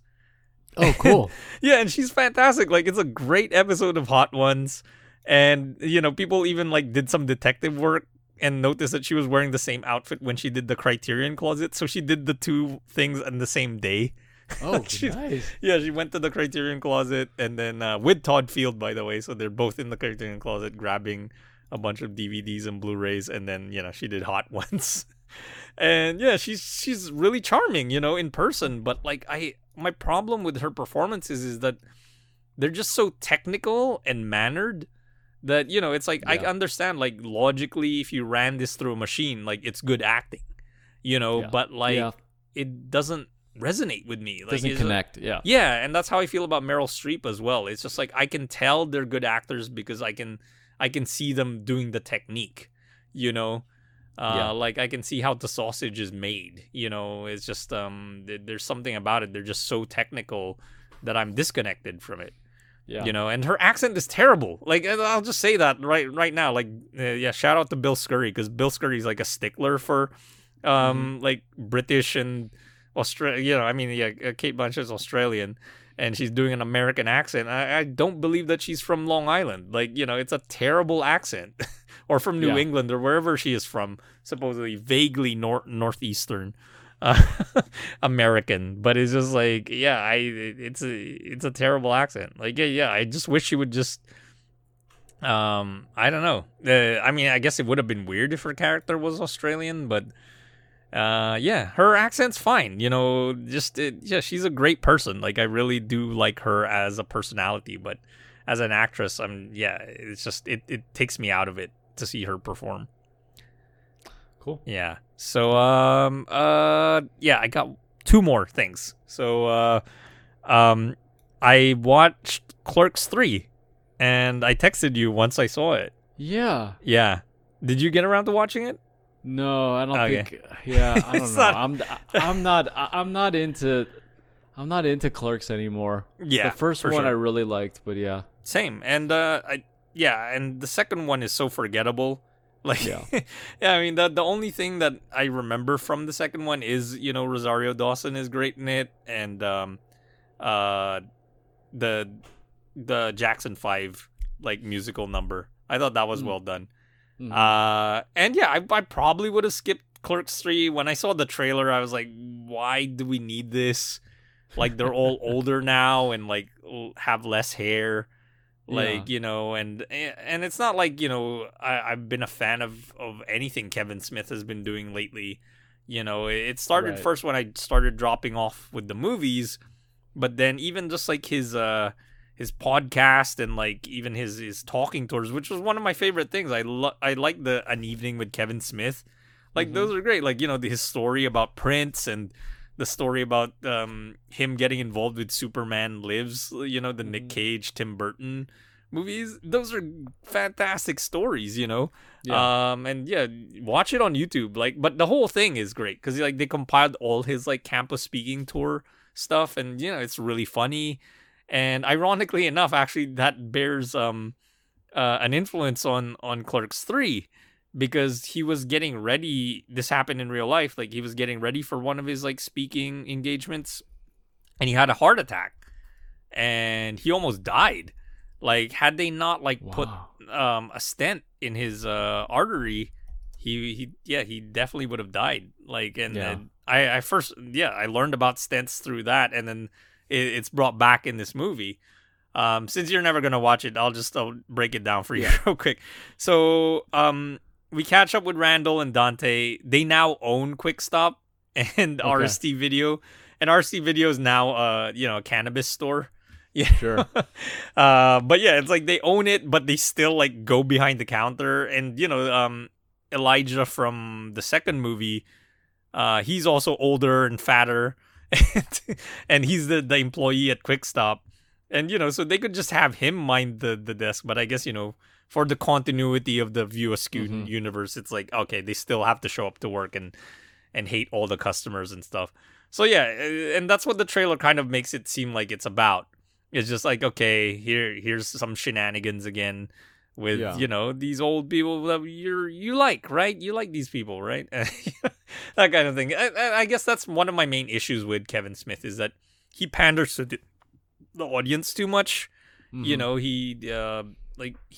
he's never been that type of filmmaker anyway, where it's like, fuck you, I'm gonna do what I want. He always wants to make like crowd pleasing movies, and more power to him. And he's definitely done that. Like, I think Mallrats is my favorite movie of his, and that was considered to be like a failure, Right. But now it's kind of gathering steam again, which is great. But yeah, like he's never been that type of filmmaker where it's like, I'm gonna stick with what I want to do. Like, he's always got the audience in mind. He even made a movie that was based on like his podcast, like somebody sent in like Tusk. Like, that was based on like somebody sending him like some sort of Craigslist ad or something, and that became the inspiration for the movie. Like, he lets and I guess that's why he has such a great fan base, is because he lets them participate in his world. Like, he almost seems like he's just a friend of yours, like he's easily accessible, and he's definitely a charming guy, and he's hilarious.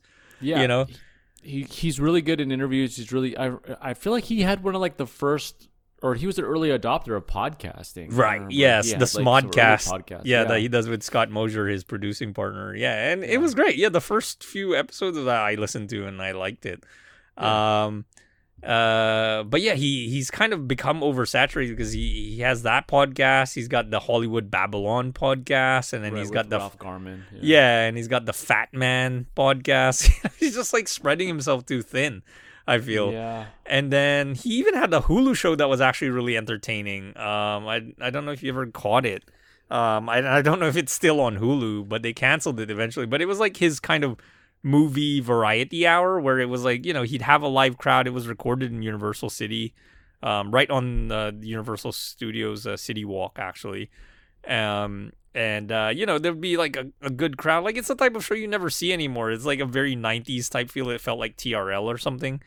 And yeah, he would even have like a section on that show where it was like his Criterion corner, where he would like pick a Criterion movie and talk about it. Like, it was a really fun show.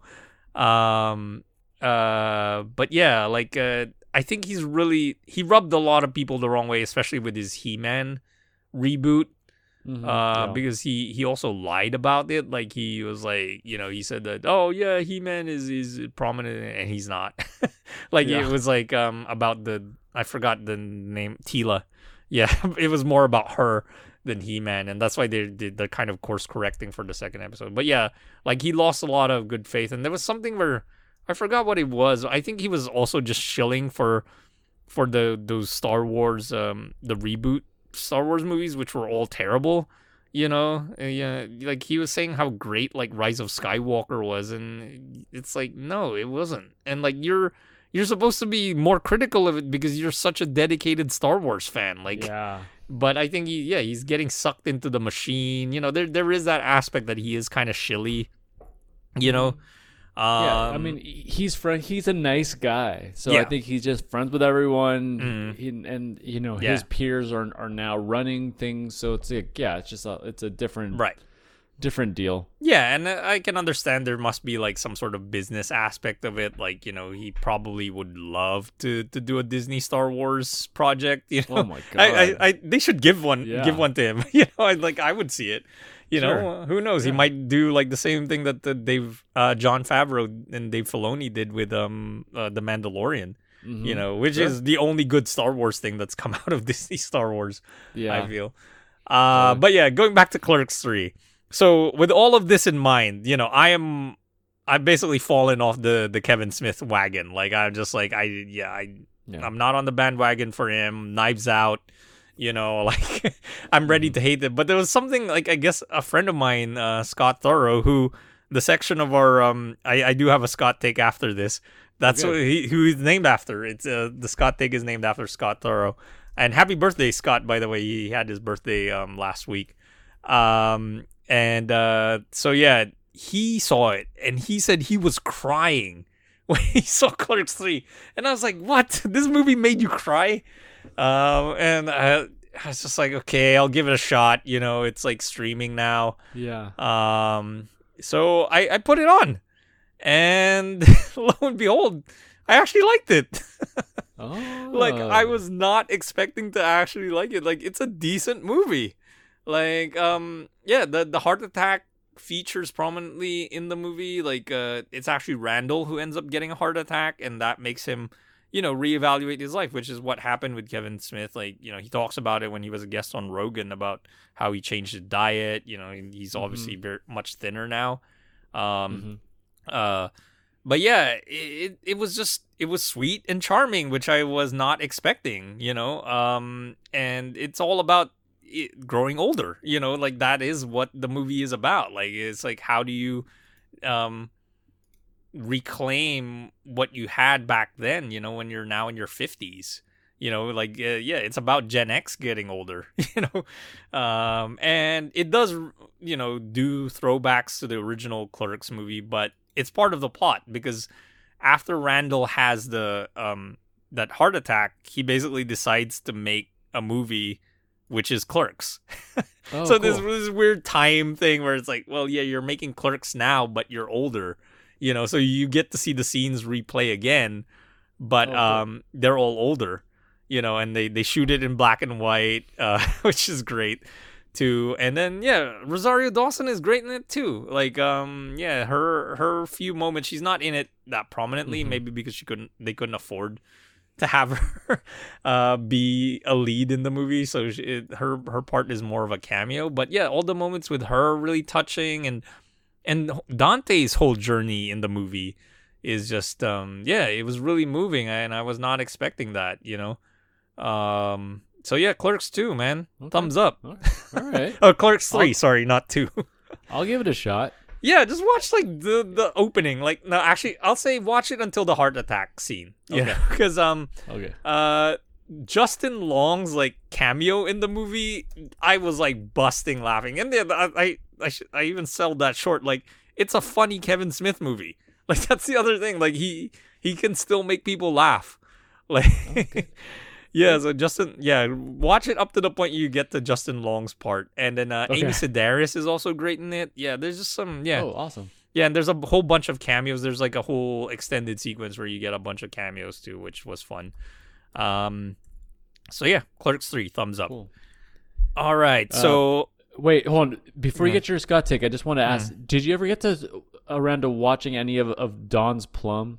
I think I mentioned it on the on a pod with Kai, so I don't think you were on that episode. But I listened to the pod. Yeah, I listened to your episode. But you didn't exactly like endorse the movie. You're like, watch the documentary. So yeah, no, I haven't gotten around to it. But Okay. I do. I'm curious about the documentary. Maybe the documentary might lead me to watch the movie Yeah. itself. But I will say, yeah, go ahead. I just want to because I kind of skewered the movie.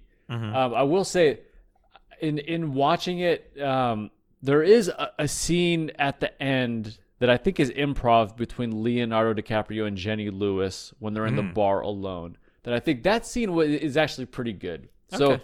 I gave it short shrift that like it's like awful, and it Right. largely is in chunks, and it's hard to watch. But that scene to me is kind of interesting, and like if that was the movie, if it was just like a short 10 Yeah, minute short with just that scene, you might be like, oh, this is kind of interesting. Right. So I just want to add that caveat in. Okay. All right. Well, yeah, I'll give the documentary a shot for sure. You don't have to, but yeah, if it pops up in the algo, Right. sure. Yeah. Why not? Yeah. Why not? Yeah. I mean, they're listening to me right now, so it's probably already in my feed. Yeah. Hi, overlords. Yeah. Hello. Don't ban us. Don't shadow ban us. Actually, shadow banning is worse than being banned, because at least with being banned, you know where you stand. But shadow banning is like people just don't see what you're doing, so you're like posting in the ether, and it's just disappearing. Hello. Yeah, exactly. Yeah. So I got a Scott take. Here we go. Scott take. Okay. Okay. So I want to say, and this guy is like an indie darling, and people are even saying his latest movie, actually the 2 movies he has out this year, are some of the best of the year. But I'm just gonna say this: Hong Sang-soo is now a boring filmmaker to me. Ooh. Yeah. Okay. Yeah, and the 2 movies that he has out are Walk Up, which actually isn't gonna get a proper like theatrical release until next year. I saw it at AFI Fest. And the other movie that did get a release is the Novelist's film. Mm-hmm. And they're both in black and white. And this is my main issue now with the movies that he makes. Is I am a big Hong Sang-soo fan. Like, I discovered him early. Like, shout out to Cinephile in LA, in West LA. It's the video store that's right next to the New Art. And they had the Hong Sang-soo movies before he was, like, well known. And I just heard about him, like, they were like, yeah, he's like this really innovative South Korean filmmaker. And they had like imported movies of his on DVD that were like terribly subtitled. Like, I think they were directly from Korea.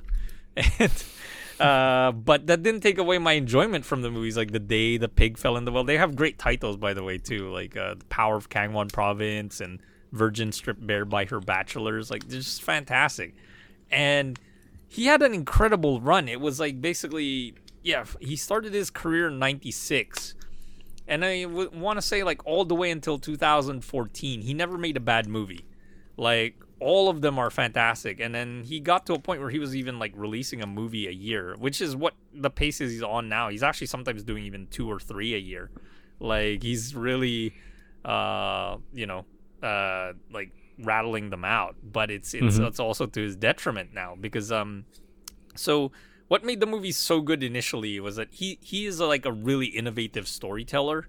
Like, he knows how to make really compelling structures with his movies, especially the earlier ones. Like, they're very rigidly structured and in a fun way. Like, like The Power of Kangwon Province, like, it's kind of a spoiler for the movie if I were to describe the structure of the movie. But it's basically about 2 people who go on holiday separately to the same province.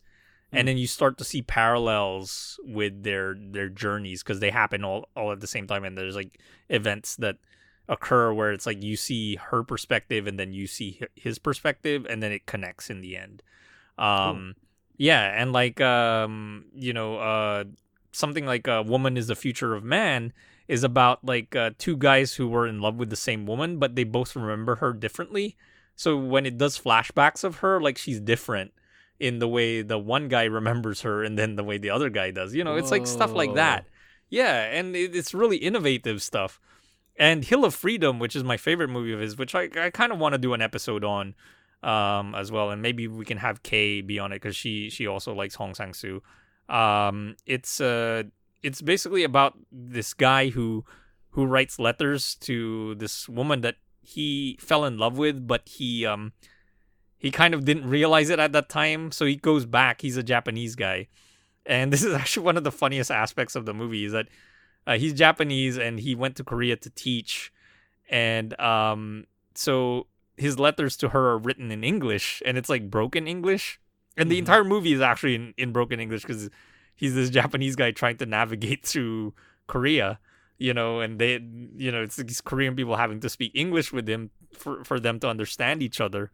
But the beauty of the structure of the movie is that he wrote these letters to her, but they weren't in any particular order. And when she finally gets the letters, like, she kind of faints at a staircase and they fall. So she tries to put the letters back together, but they're out of order. So the entire movie is like in that random structure. Like, everything is, and then she forgets a page of one of the letters. So there's a part of the letters that's missing. And it's just such a beautiful movie. I mean, I think it's a masterpiece. Like, it's probably in my like top 10 movies of all time. It's something that I watch over and over, and it's only an hour long, which is also fantastic. That's awesome. Yeah, like to have that innovative structure. So that's what Hong Sang-soo was doing, and then something happened. Like, he was a married man, and he had kids. And so much of his storyline, he kept on going back to this over and over again, which is like basically a film director who also happens to be a film professor teaching at a university. And he ends up having an affair with like one of his students. That's the storyline he kept on going back to over and over again. And I remember like telling a friend of mine when we watched I can't even remember which one of his movies it was. Maybe it was like Oki's movie or something, which was, I think, in 2008 we saw it. And I told him like, this really feels like he's writing from experience, because it's also like a lot of his movies are also about characters getting drunk, and he's like a notorious drinker in real life. Like, he has like a favorite bar that in South Korea, apparently, like, it's a hole in the wall place that nobody will tell you where it is, but people in the know where he likes to hang out. So I was just like, yeah, this really feels like he's writing from experience. And he was like, nah, he's got a wife and kids. It's like, he was kind of drawing that parallel of, how there's certain filmmakers who are very calm, but they write very violent movies or direct very violent movies. It's kind of like that, it's like, it's a flight of fancy or something. And then sure enough, the scandal breaks like in 2015, where he was having an affair with one of his actresses, Kim Min Hee, who's like been in most of his movies up until this point. Like, yeah, so she's kind of become his muse, but you know, it was a big scandal in Korea. Like, you know, she was more affected by it than him, because you know, she couldn't get any parts after that, you know, because she was also in Park Chan-wook's The Handmaiden. But yeah, that, you know, she was kind of tainted. It was like a scarlet letter or something. She, you know, she's a homebreaker, or a homewrecker. And so after that, his films also changed. Like, actually, like the first film I think he made after that scandal broke was this movie called Yourself and Yours. And it just felt like a little more like bitter, and it wasn't as funny anymore. Even though, you know, his first few movies were actually very serious. Like the comedy aspect, he only really started that like in 2009, and it was like from 2009 to 2014. Like, I guess it peaked with Hill of Freedom. Like those were really funny movies. Like he had a hidden talent for comedy that I wasn't aware of. But yeah, they kind of started to become serious again after that, and it was still fascinating because it was refreshing. It was like, oh, this is like another step in his evolution. But this new phase that started, I'm not a fan of at all. Like, you know, those movies after The Affair and Scandal were like, I was already starting to drop off, but now I've completely fallen off because so he's now a one-man band. He does everything behind the camera, which sucks. Like the first attempt he even did, like introduction, it looks terrible. Like like I was wondering too, because you know, screeners were showing up online, and I was like, is this because it's pirated? But no, he actually shot it that way that it looks like a piece of crap. Like it's heavily like grainy, and it looks like it was like old YouTube, like, you know, like not even 480p. Like, you know, what was the lower resolution, like 260 or something? Yeah. Yeah, it's like that resolution of 260p. Like, it just looks terrible. Like, and I confirm it now because they did a Blu-ray release and it still looks like that. So like, yeah, it was intentional for it to look like that, because yeah, I guess that was his first attempt at shooting the movie himself, because he had a regular cinematographer. And I even like forgot to mention this, that his trademark is his zooms, you know, like once he started doing that, like that's what he became known for. And there was like this even like cringe like nickname for him, Hong Sang Zoom. So but yeah, like he was so good at that. And I even remember like I attended a screening with a Q&A with him, and I asked him why, because he had just started doing those zooms at that time, and I asked him why he started doing that, and he was like, yeah, it's just faster than cutting. He's a very deadpan guy. He's like a sleepy kind of dude. Yeah. Like he's funny. But yeah, it's really innovative, because the way he does zooms, they're very jarring. Like they're very quick zooms, and then he'll zoom back out again. And you know, going back to that idea of film grammar, you know, that's something that you're not supposed to do. It's almost like when you pan one direction, you shouldn't pan back, you know, kind of thing. But he does it so well because it changes the context. You know, it's like a literal like reframing, because you know, you could have like a table where people are conversing with each other, but if you just zoom in on two people, like it leaves the other person out, you know, and that changes everything, you know. So yeah, he did that so well, and he had this great cinematographer who I'm blanking on the name, but yeah, since now he does it, these zooms are gone. Yeah. Like he's like shooting mainly on static cameras. And also, I like the music of his movies. Like, even the early films, they had like more kind of serious scores, which were really well done. Actually, the score of The Day the Pig Fell in the Well reminded me a lot of Jim Jarmusch's Stranger Than Paradise, the score by John Lurie. They had that kind of violin score that was like very minimal, and it's beautiful. And then he started using like this cheesy music in his like funnier movies. Like it's just like this kind of light piano-y score, but it works. Yeah. But now, yeah, he barely uses music. And like in this recent movie, Walk Up, like he does the music himself, and it was like recorded from I don't know if he used like a tape recorder or something and then played it next to his computer and then recorded it off of that, but it sounds like so weird. And he's playing guitar. And I mean, I guess he's a decent guitar player, but it's just like everything is just everything just feels a lot more I don't know, less polished in a way, and not in a good way with his films. But ultimately that's just it. They're just boring now. Like the Novelist film is actually even worse because it not much happens there. I mean, yeah, he's just focusing now on people like having conversations. There's no innovative structure anymore like they used to.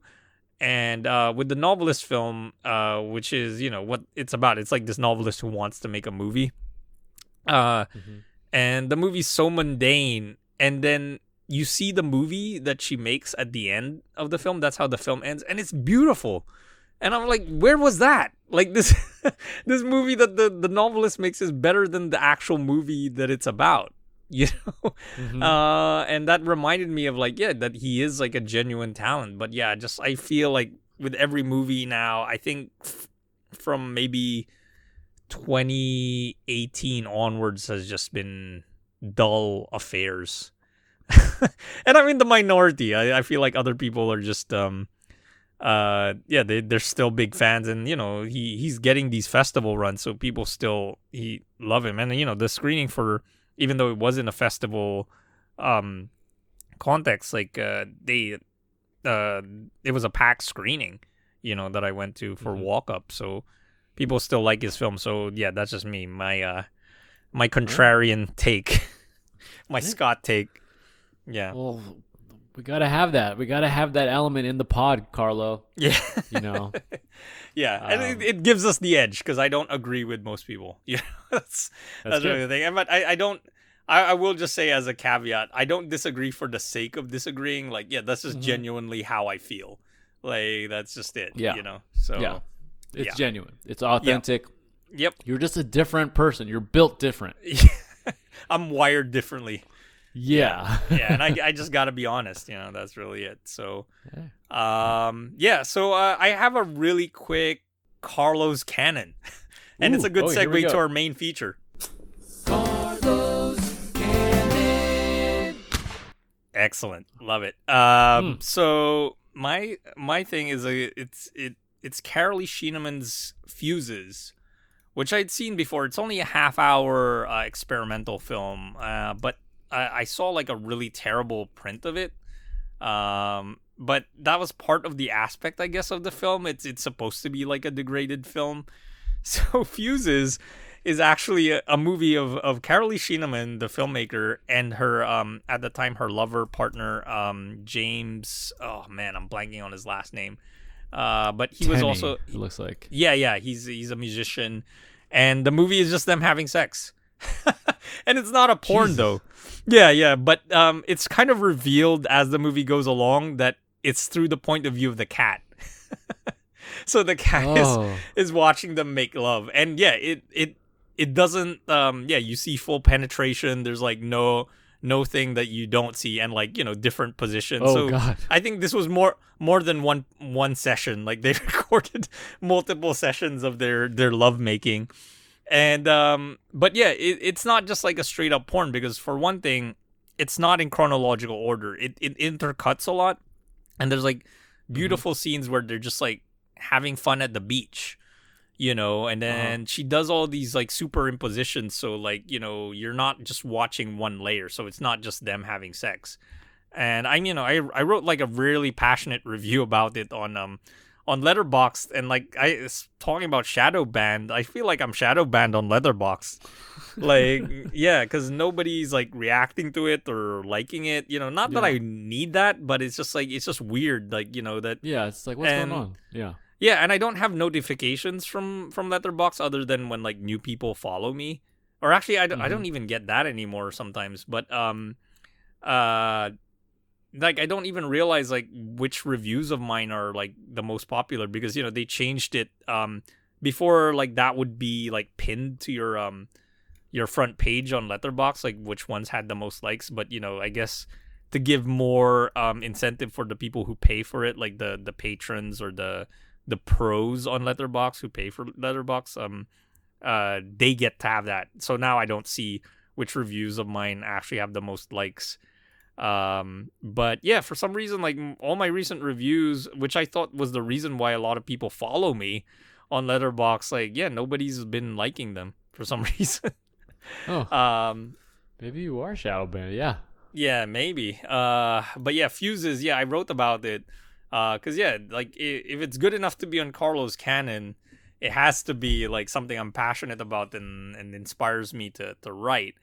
And yeah, it's also fascinating because I met Carolee Schienemann in New York when she was with Filmmakers Co-op, and I just remembered too how because she was already like a frail old lady, and you know she's gorgeous in this movie. You know, I mean, you know, in her youth, like both of them are beautiful. Like you know, you see these two beautiful people coupling in this movie. But yeah, I remember her as like this frail, and frail is probably the worst word to use. But you know, she was just like kind of petite, and I just remember she had like this really cozy, like kind of Angora cardigan, which she left in the offices in Filmmakers Co-op because you know the films have to be preserved in a temperature controlled room, so that was still there. She passed away a couple years ago. But yeah, her Angora cardigan is still there in in the temperature controlled vault. So yeah, my friend who actually worked for Filmmakers Co-op, she would wear that cardigan when she's going through the archives. Okay. But yeah, it was just that contrast of like this older lady like showing so much sexual candor in this film. And yeah, this is the main reason why it's not pornographic, you know, and it's not the most basic thing of like, I remember also when porn was being defined, you know, when people were defining it, it's like, oh, I can't define it. You just know it when you see it kind of thing. No, I think there is a line. Like you can definitely define what's pornographic. And this one actually helps with that argument, which is basically that it's not linear. Because porn always is linear. Like you never see experimental porn, you know? Like it always leads to the climax, the money shot, the cum shot, you know, that's and yeah, this movie doesn't do that. Like I mean, I can't even remember if there is a cum shot in this. But yeah, it's like because it's intercutting so much and it's doing like really innovative visual techniques, cuz like there's even times where like the images will like separate in different like squares or diamonds, and yeah, and they so much of the film is that it's been touched by the elements, you know, it's abrasive, like it's like scratched against surfaces and it's collecting dust, you know. So it was just so weird to watch this like digital remaster of this film because it's like been cleaned up, quote unquote. Because I remember the version I saw of it too, like the projected version was like really pink, and that's like part of film's deterioration, you know, when it starts to lose its color. But yeah, Fuses, man. Yeah, and just because of the sexual aspect of it, I think that's a good segue. But yeah, do you want to just do quick cuts to bookend this? Oh yeah, let's get out of here. Here we go. All right. Quick cuts. Okay. All right. So yeah, it's a good segue to a movie that I had brought up in a previous episode, and I didn't realize you would go out and see it. So yeah, let's talk about David Cronenberg's Crash. Yes, 1996, Cronenberg. Yes. Written by J.G. Ballard. Yes, the original novel. And it looks like Cronenberg also has a writing credit on this. Yeah, he so J.G. Ballard wrote the novel and Cronenberg wrote the script. He adapted it. Right. Okay. So I'm curious to hear what your kind of first experiences were with Crash. I think I might have detailed what mine were on a previous ep, but I'll just kind of quickly recap. I think I came across it late night on some you know, like HBO or Showtime or some kind of like, you know, pay-per-view type channel. Come across it and was like, what is this? Drawn in, watch it. But I'm watching it more for like the young man aspect of it, of like, wow, there's all this sex in it. This is wild. What year was this, Steve? Tell me what year. So yeah, I'm trying to think curious. when would it be on when it probably it came out in 96, so it probably took a couple of years before it was on like one of those types of Right. channels. So I would say maybe I was probably in college. So maybe like Okay. 2002 to 2003, I'm guessing. Okay. Oh four, Yeah. so something like that. And so yeah, I've never heard of it. I know of Cronenberg and I know of James Spader and Holly Hunter. And Mm-hmm. so to kind of see them in this kind of movie was a little bit like, what? Like, I knew it, like, it wasn't porn and it's not Yeah. softcore because it had like a nice, it had like good production on it and good acting. But it's Right. but as a young dude, I couldn't figure out what it was. And so to hear you pontificate about it over this last year, about how much you really like it, just kind of jogged it into a different slot for me mentally. So Right. it was a really fun kind of rewatch because I wanted to rewatch it with that perspective of, oh, Carlo thinks this is good, so maybe Yeah. I should watch it with the filter of this is good and see Right. how it kind of comes through. And yeah, like, it's not my favorite movie, but I definitely get it. I definitely understand where you're coming from, and I have just a different way of slotting it in my brain now, which I kind of Right. appreciate. Yeah, I think going into this movie cold is not going to help a lot of people, especially if you're not familiar with Cronenberg's work or even J.G. Ballard.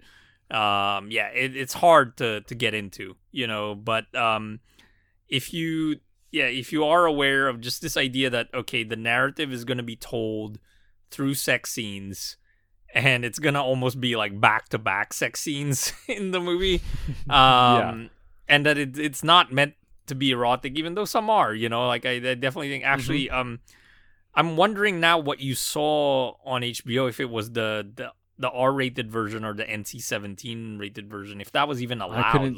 I couldn't tell you then because I only remember a couple of the moments, but I think the one Right. I saw on the rewatch was the NC-17. Yeah, because full sex scenes are cut out of the R-rated version. It's like it makes no sense because every sex scene is essential in this movie. You can't cut any of the sex scenes out. Yeah, because it's part of the plot. Yeah, it really is. Like, it's like like I don't even know. I guess maybe New Line, the studio that made it, like, had to have that caveat, and I guess they wanted to have it play in theaters because that is the stigma of the NC-17 rating, is that certain movie theaters won't play it. And recently that's kind of been in the news because of Blonde, the Netflix movie, being NC-17. So right, yeah. that's been brought up again. But yeah, like, my initial experience with it was actually, I think I brought this up before too, that when I was first getting into movies, I got this magazine from my mom, actually, I think on my birthday, and I think it was 25 years ago. So my 13th birthday, I got a copy of Empire magazine, and it just so happened that their October 1997 issue was their 100th issue. So they had a whole section which basically just featured all the movies that they had rated 5 stars in it, and it even had like an addendum of like, these are movies that we initially rated 5 stars, but on second thought maybe not.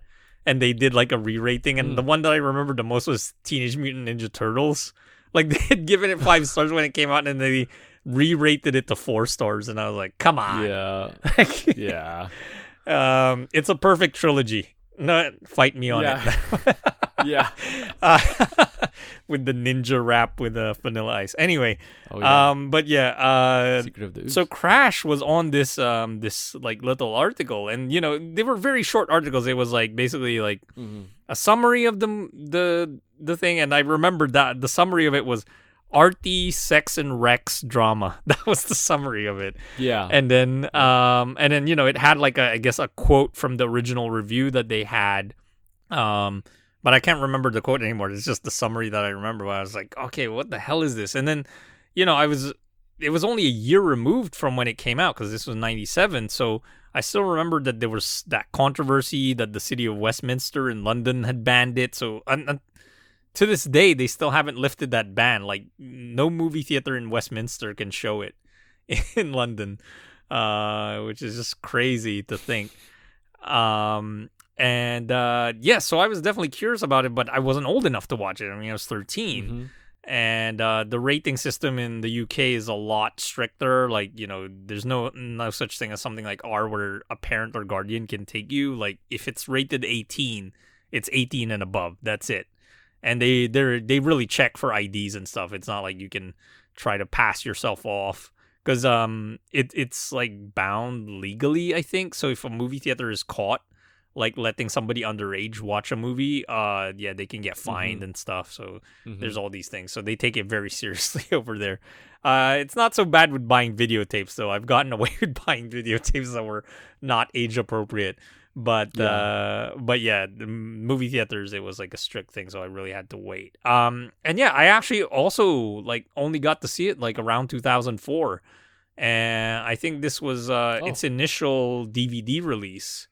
And it was one of those flipper DVDs where like it had both sides. So one side was the R-rated version and one was the NC-17 version.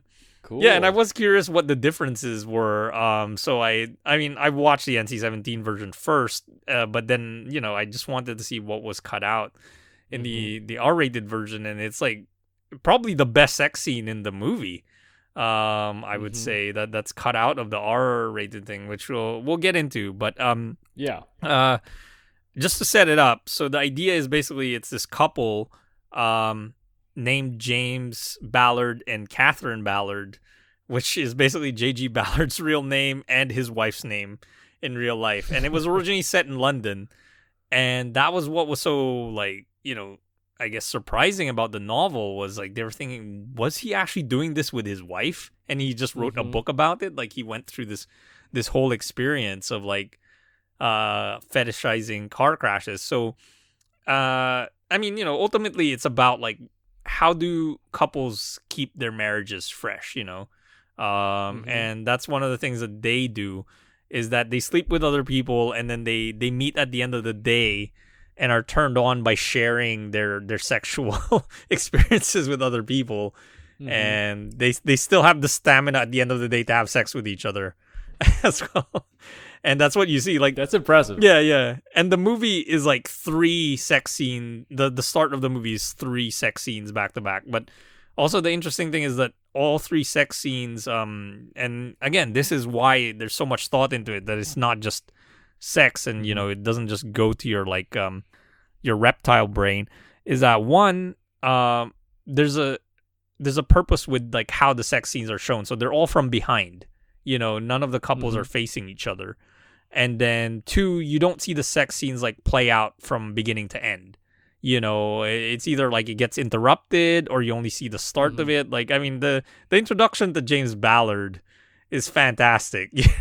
He's a producer on a movie, and you kind of see like also they show like the steering wheel on the frame, and then it's pushed out, so you see that it's like, oh, this is a film set, and somebody's looking for him, and then he's like in the equipment room or something, and he's basically eating ass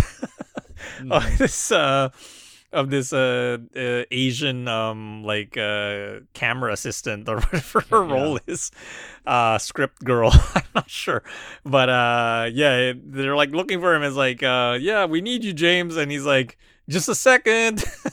It's brilliant. And this was like the rise of James Spader, the perv, like this is really it, like because he was a perv with his earlier role in Sex, Lies, and Videotape, but then he kind of became a wholesome guy. I mean, I remember him from Stargate. That was the movie that I first saw him in, and then he was also in that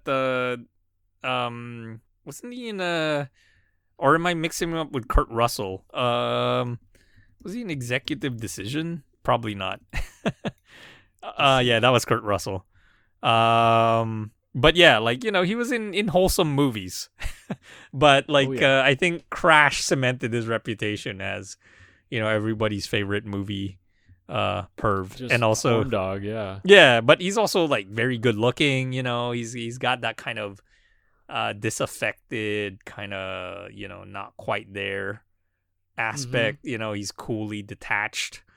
And so is the actress who's playing his wife. I mean, it's great casting, like Deborah Kara Unger, who I'd seen previously in The Game, the David Fincher movie that is still very underrated. Like, I think because he made it in between Seven and Fight Club, so it's not as sensational as either of those two. But I think it's a very good movie, and she's great in The Game. But it was just shocking also her, like, kind of revealing herself as much as she does in this movie. I mean, she does, like, basically full frontal nudity. Well, everything, yeah. I mean, even her opening sex scene, you see her rear. Yeah. And so, yeah, they basically go on this journey where James Ballard gets into an accident, and he has to, like, recoup, and he gets involved with the person he crashes into, which is Holly Hunter, and her character, I think, is named Dr. Helen Remington. And even that's the first kind of when they initially have the car crash, which is a very violent car crash, by the way. Like, she's driving with her husband, and the husband bursts through the windshield, and dies instantly. And it's like the first sexual thing that you see relating to the car crash is when she removes her seatbelt. Like, she also opens her top and, like, accidentally reveals her boob.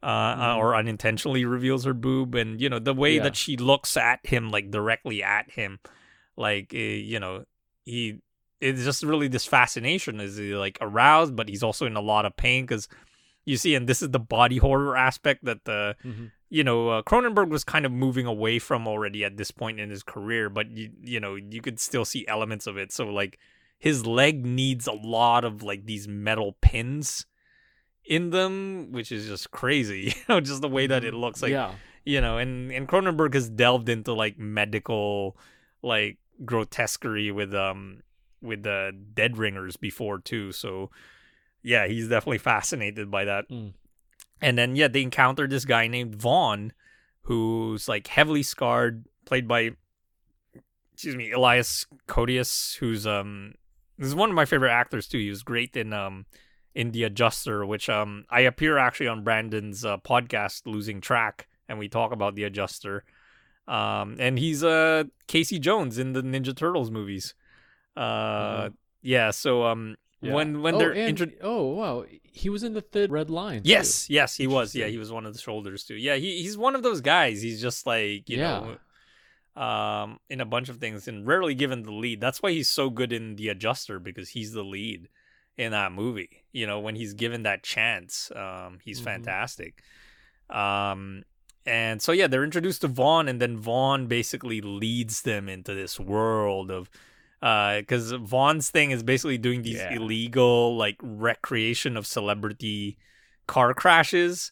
And the first one that we see is the James Dean car crash, which I never knew the details of. Like, I actually thought initially he just he crashed a car on his own, like, he lost control of the car. I didn't know he had crashed into that college student, and then he died from it. And I think the college student and his mechanic survived, but ironically the mechanic actually died later on in another car crash, which is just, man, like, you survive one. Oh, and just a weird related thing to Triangle of Sadness. The one of the lead actresses who plays the girlfriend, Charlby, I'm blanking on her last name. Hold on, I should just bring it up. So in Triangle of Sadness, there's this actress, Charlby Dean, and I remember reading in the trivia for Triangle of Sadness that it said it's Charlby Dean's last movie. And I was like, what? Like, she's so young. How can it be her last movie? So she was also in a car crash. And she didn't die from the car crash. What she ended up dying from was actually so she had, like, surgery, and in the movie in Triangle of Sadness you kind of see her surgical scar down her belly, and I guess they fucked it up or something, and she had complications with her spleen, and like she just wasn't feeling well one day, and they brought her to the hospital, and she died. So yeah, really sad. And yeah, just this whole aspect of car crashes. Like, I mean, when I saw this movie, I wasn't driving yet. Like, I didn't know how to drive. So car crashes were like this foreign thing. And, when you see a car crash in a movie, it's always done in a very sensational way. Obviously, they got to make it visual. And, I know stunt drivers love flipping cars.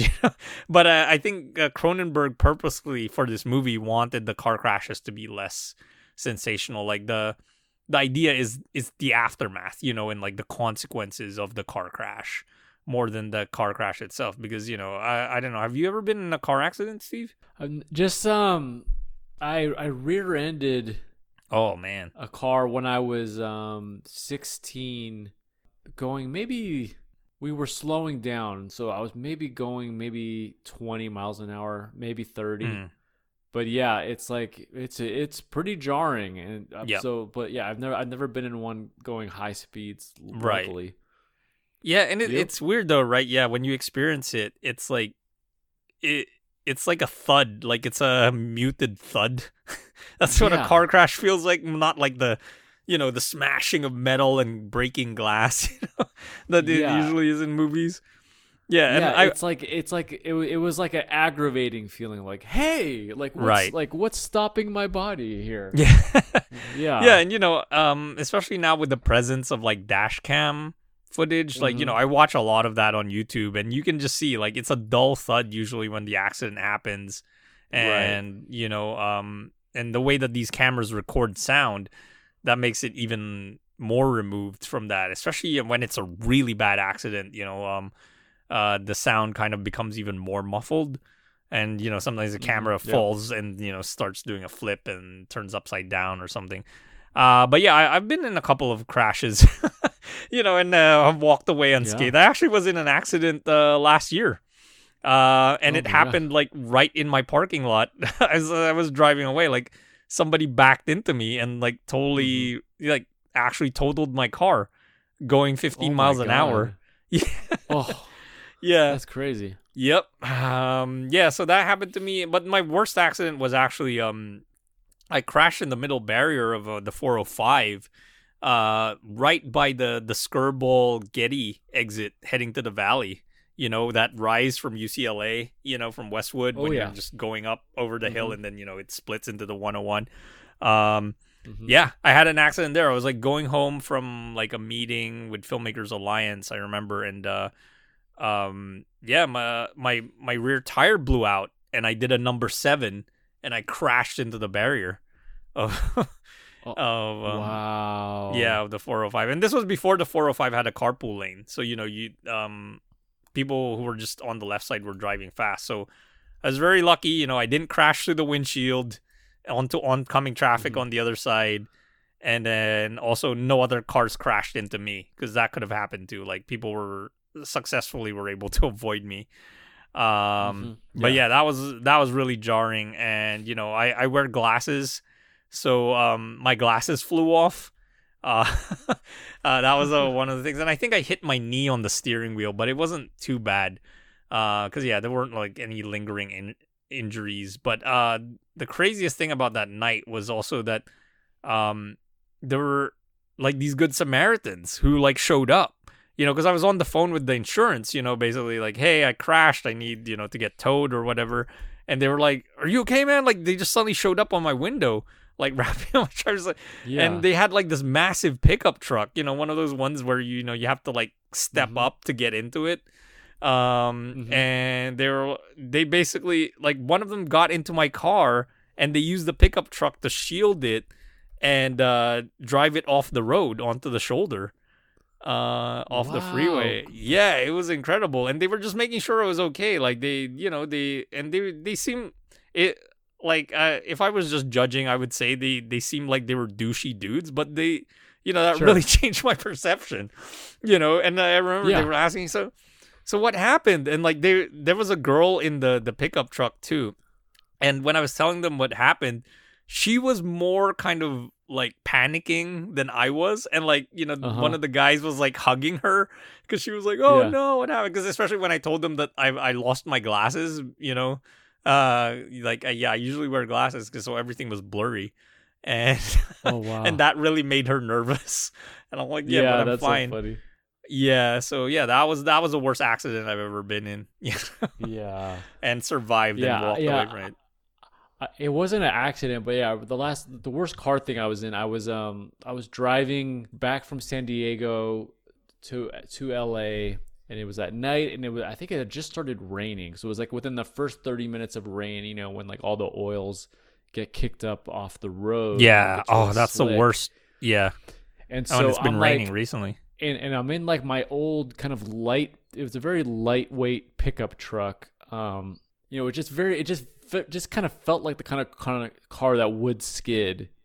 Mm-hmm. And so I'm in the process of trying to slow down. So like I'm going 65, but I'm feeling like, it's raining pretty hard. I should probably come down. And at some point in slowing down, the car hydroplanes.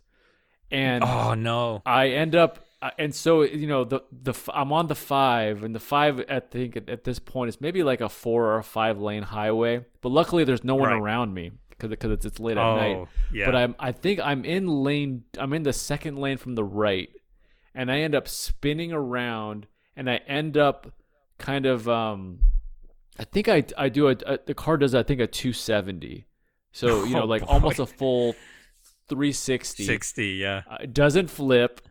But I end up in the far left shoulder, so like I don't hit anything, but I go across all the lanes, and so that was enough to like really freak me out. I like got off at the next exit and just hung out at a gas station for like a half hour, just to like to calm down. Oh man, yeah, for sure. Oh boy, yeah, yeah, hydroplanes, man. Yeah, I'm terrified of that. I mean, I even experienced something where it's like close to it, where when it's raining and you're at a light, and then it turns green, and then when you step on the gas, the car just like kind of rolls the wheels, but you don't move forward. Like that's terrifying to me, and then the water splashes. Oh, like man, so to lose control like that. Oh man, well, I'm glad we're both still standing. We both survived those experiences. Made it through. Yeah. And we're not addicted to like car accident sex or anything. So we're okay. That didn't change. Well, because I didn't crash into a hot doctor.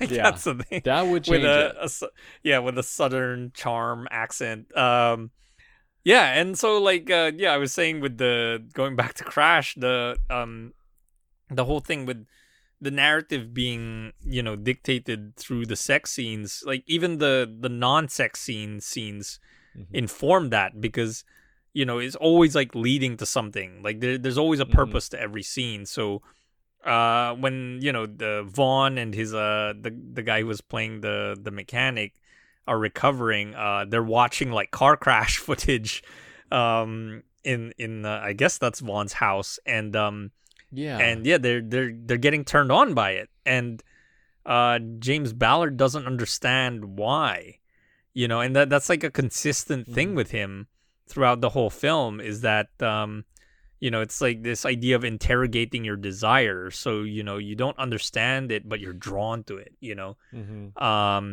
and so it leads them into that world. And just another example of these back-to-back sex scenes. So the first sex scene that James Ballard has with Dr. Remington, it's so passionate and quick, like it's just basically like it's like this animal desire, we have to like just do it now, because I think they end up doing it like in the airport parking lot.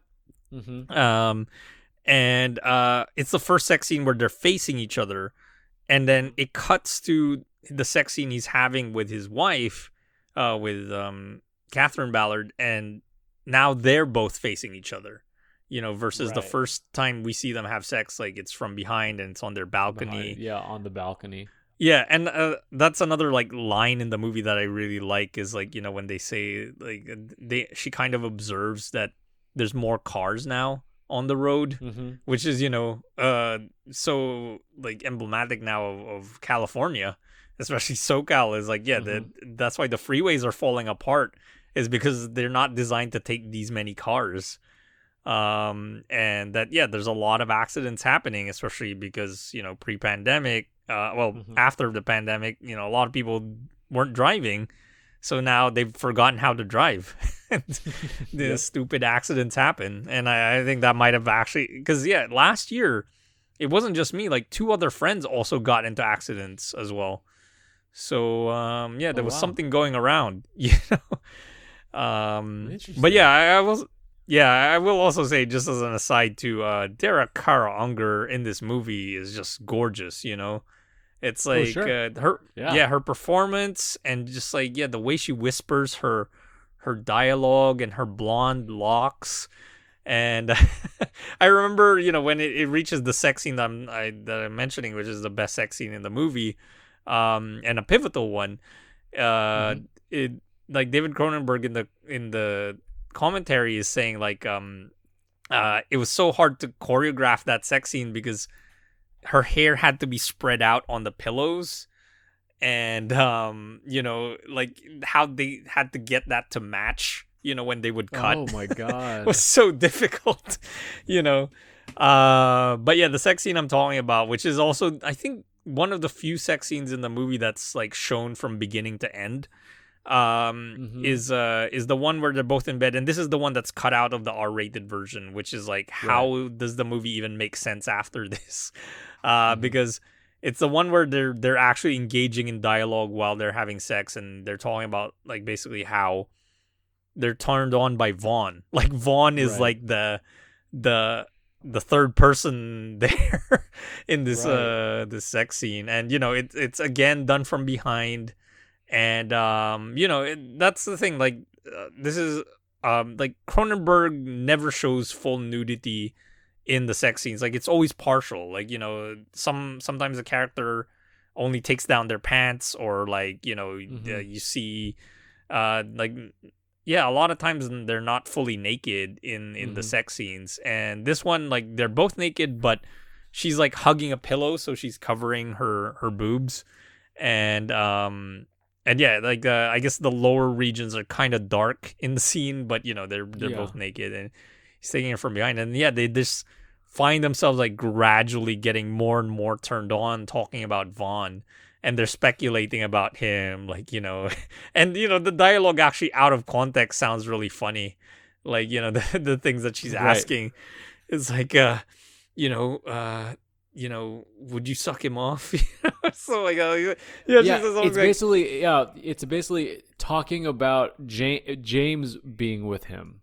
Right. Yeah. It's like, are you turned on by him? And he's like, no, but when he's in that car, because Vaughn, like, drives like one of those old, like, really long convertible cars. Yeah. Like a boat. Yeah, and he doesn't really take care of it. Obviously, he's crashed it a few times, and it makes a lot of noise. And and then she says, like, he must be, like, he's got a lot of scars, like, they talk about that. And then she's like, this is one of the funnier parts too of the dialogue, where she's like, do you think he's circumcised? And like, she says, if you were to grab his penis, would you like kiss it, or would you suck it right away? Right. And then when it reaches I think, is that what makes it NC-17, is them discussing? Like, and I mean, the sex scene is pretty explicit. Gay sex, yeah, but it's almost like at the time that they didn't want gay sex, like, made so explicit or something. Like I do wonder why, like, why it was like, like, because it's visually not that graphic, but it's what they're alluding to. That's like, I wonder if the censors at the time were, like, very prudish on that kind of stuff. Well, there's a really great documentary called "This Film Is Not Yet Rated," which is all about how arbitrary the MPAA is in terms of, like, rating movies. and how a movie can end up getting an NC-17 rating. And one of the things is, I guess they count the thrusts.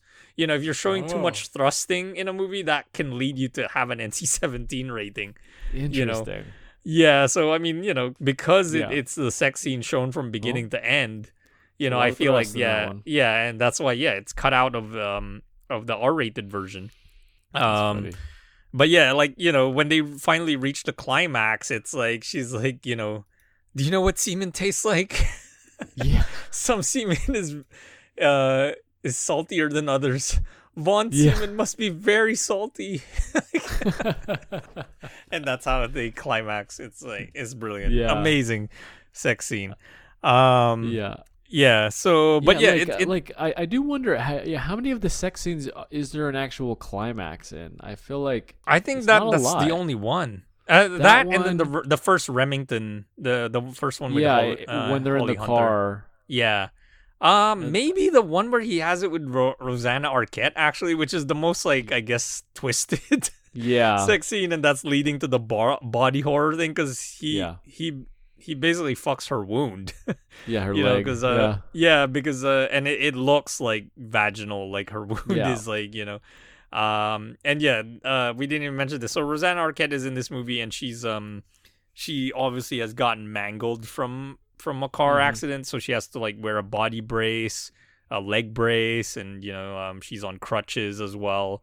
And James Ballard is just turned on by this. But yeah, the whole thing is just basically leading up to one of two things. One is that, you know, James Ballard eventually gets with Vaughn, and they have that scene together, you know, which is just, like, I guess, a natural progression of what was happening, and him kind of interrogating his desire, and then him also having sex with Rosanna Arquette's wound. with her leg is crazy. And you know, I mean, the movie also it is also about those celebrity car crashes, because Vaughn talks about recreating Jane Mansfield's car crash one. And like his friend, I forget his name, but he's like, I'm looking forward to having tits up to here. Like, he's saying Seagrave, something like that. Seagrave. Seagrave. Oh yeah, fantastic character. He plays in the James Dean car crash, he plays the mechanic Rolf Woodrick. I love how he says the name. Rolf Woodrick, who was imported directly by Porsche, you know. Like, I guess that must be nice. I realized that too. This is a freaky thing. This is probably why I'll never own a Porsche. How many Porsche car accidents there have been? You know, and celebrity deaths. I mean, you know, Paul Walker being the most recent example. It's just, man, I never want to drive a Porsche. It's scary. McLaren's all the way, baby. That's what I'm driving. And I mean, even speaking of celebrities, Anne Heche. Well, it wasn't a Porsche. She was driving a Mini, but you remember what happened with her? No, what happened? Oh, so Anne Heche died this year. So she actually initially survived the car crash, but then she died a few days later. Oh, okay. Yeah, she was driving her Mini in Santa Monica, and she crashed into a house. Oh, my God. And she was, like, I guess, going at a really fast speed, you know? She didn't survive. Like, I guess she was in a hospital in a coma, and she had, like, really terrible injuries, and I guess they just decided to cut the life support for her. But yeah, it's this whole thing. I mean, I guess this is the perverse part with the celebrity car crashes, because, you know, it's this idea of these beautiful people getting mangled, you know, and maimed, you know, and I guess, you know, we can even see something like that in Quentin Tarantino's Death Proof, you know, the first crash that he does, and he basically cuts off one of the girl's legs, and it's pretty horrible. That's Sidney Poitier. That's actually her name too. She's Sidney Poitier's daughter, but she's also named Sidney Poitier, which is just weird. That's the actress's name? Oh, no way. Yeah, and we actually used to go to the same gym in North Hollywood too. I remember. She's very tall. Yeah, she's taller than me. I think she has a middle name. I forgot what it was, but yes, her name is also Sidney Poitier. That's awesome.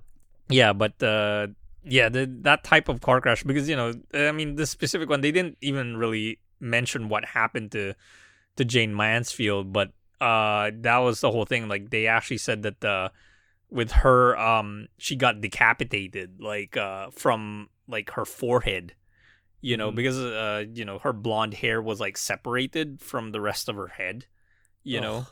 Yeah, and because her crash was, she crashed into the back of a semi, like a truck, and that's why they now have that barrier. Like, they created that, like, I think it's now nicknamed the Mansfield barrier, because just so people, when they crash, they rear end the truck, that doesn't happen again. Jesus. Yeah, but yeah, it's like that kind of is the aspect of it. It's like the attraction to sex and violence, but kind of putting yourself in harm's way to get to that point, and then also the things that you do to keep your marriage going, the spark alive, whatever it is, but they go into this really dark world. And what I love about the movie is that it feels like a dream. David Cronenberg, I have that in my notes too, is that it feels like a dream. Yeah, just even them looking out on their balcony and that whole exchange of like, it seems like there's more cars out these days. Yeah, and something that you mentioned in previous pods is the mood and the atmosphere is really good. Yeah. Like, just the tone, obviously the music, I could play a little bit of it here. Just like you add this in and it just sets a vibe. And especially with the dialogue that they chose, like the very kind of whispery, right? What does his semen taste like? Like all like you can just, you can whisper almost anything on to this kind of a vibe, and it would work. I'm always curious, like if you I don't know, like do you have any like lyrics to like a favorite Wu-Tang song or something? Like, I wonder if that would work over the crash. You know what I mean? Yeah, I mean, that is the funny thing. Well, first I'd like to mention I love how you use this music on your Kai episode. When you were doing the game show, I was like, damn, he's using the crash music because it works. It's like that ticking clock pressure type of music. It can feel like that. It's like you got to come up with the answer. But yeah, let's just say the score is by Howard Shore, who is an incredible composer. He's worked with Cronenberg on several movies. He also did the score for The Fly, and Naked Lunch was like a collaboration with Ornette Coleman, and it's one of my favorite scores. It's good. And he also did the score for, I think he's won an Oscar for his scores for the Lord of the Rings movies. So yeah, he's a great composer, and that music sets the tone, because it also, again, Cronenberg allows the atmosphere to establish through the credits with that music, and then how the credits are like done in this kind of broken chrome graphic, and then he lets the credits like come to you as if like it's oncoming traffic. And it's just fantastic. I mean, I guess one of the last things I will say about this is that Cronenberg really is a great adapter of literature and like books, like, because he has that understanding. And I might have mentioned this in previous pods before, that and one of my favorite quotes of his is like, in order to be faithful to the book, you must betray it. And he understands that. I actually have the screenplay of Crash, and it's super thin. Like, it's such a short screenplay, because he knows that it's like he's gonna get certain elements from the book. He doesn't have to adapt the book beat by beat. Like, he doesn't have to show every scene. And I think him narrowing it down to this idea of like, okay, it's just gonna be mostly consecutive sex scenes, and then the scenes in between are actually just informing those sex scenes. Like, once he figured that out, like, the movie like, it works, for that. So yeah, he's really one of our great adapters, even though like I don't know, he hasn't really made a movie lately that I've really liked, even though Crimes of the Future came out earlier this year and most people have already forgotten it. I mean, there was aspects of it that I enjoyed. I mean, it's kind of a comeback movie for him, but I haven't really liked any of his movies since like History of. Well, no, let's say Eastern Promises. Yeah, Eastern Promises was going to be the one. Yeah. But yeah, those two films he made with Vigo are great, and I mean, you know, I've heard good things with some people who do champion a dangerous method, but yeah, I like that collaboration, the two of them working together. So yeah, cool. So I have just a question. Do you know how many sex scenes there are in this movie? I counted them. Oh my god, no! You tell me. I don't know how many. There are 15. So 15? Here they are. Oh man, okay. So there's the hangar scene. You know, the opening hangar scene. Then you got James with the camera girl. James and Catherine on the balcony. James and Catherine doing the soap hand job in the hospital. Oh, shit, I forgot about James, that one. Yeah, it's a good one. James and the doctor in the car facing forward. James and Catherine facing forward. I wrote that like after they have sex, but they don't have an orgasm. I think in that, and then they have, so the seventh scene is James and Catherine again having hard sex, talking about Vaughn, and then that's when they do get the best orgasm. Sex scene. Then you got James and the doctor again, real quick, doing it from behind in the car, but no climax. Yeah. I like that one too, because it's like she's like, "Did you come?" And he's like, "I'm good." Yeah, and he's like, I'm all right. Yeah, I'm okay. It's like, huh. And then she just gets off. Yeah. Vaughn and the prostitute while James drives. Oh, yeah. That has another classic line where he's like, can you take out your gum? I don't want you to be blowing it down my urethra. Right. Yeah. James and Catherine in the car wash. I'm sorry. Vaughn and Catherine. In the car wash. Which, like, sorry, we glossed over this. I'm glad that you're doing this breakdown, actually, because, you know, this is better than a scene by scene thing, because, you know, it really summarizes it. But that scene, okay, so the first time I saw it, like, I thought, you know, because he's watching, James is in the driver's seat and he's watching them through the rearview mirror, right? Mm-hmm. And they're going through this car wash, which is like the slowest car wash ever. Like, car washes do not take that long. Like, you can't have sex unless you're going for a quickie. But you know, I had no idea that he was actually hurting her until, like, you see, you know, her lying naked in the bed with all the bruises over her body, and he's like, "What? Like, man, you know?" Yeah, that's a jarring one. For sure. Yeah, interesting one. And then you have James and Catherine in bed immediately after. I think that's a sex scene. I like in my memory right now. I'm kind of like, maybe they were just like cuddling. I don't know.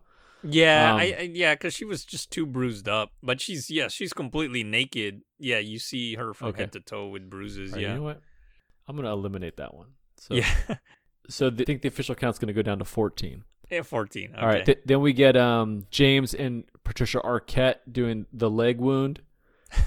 Then you get you get Vaughn and James, which we talked about, and then the last two, you quickly see Dr. Remington and Patricia Arquette starting to kind of hook up in Vaughn's car after Vaughn dies.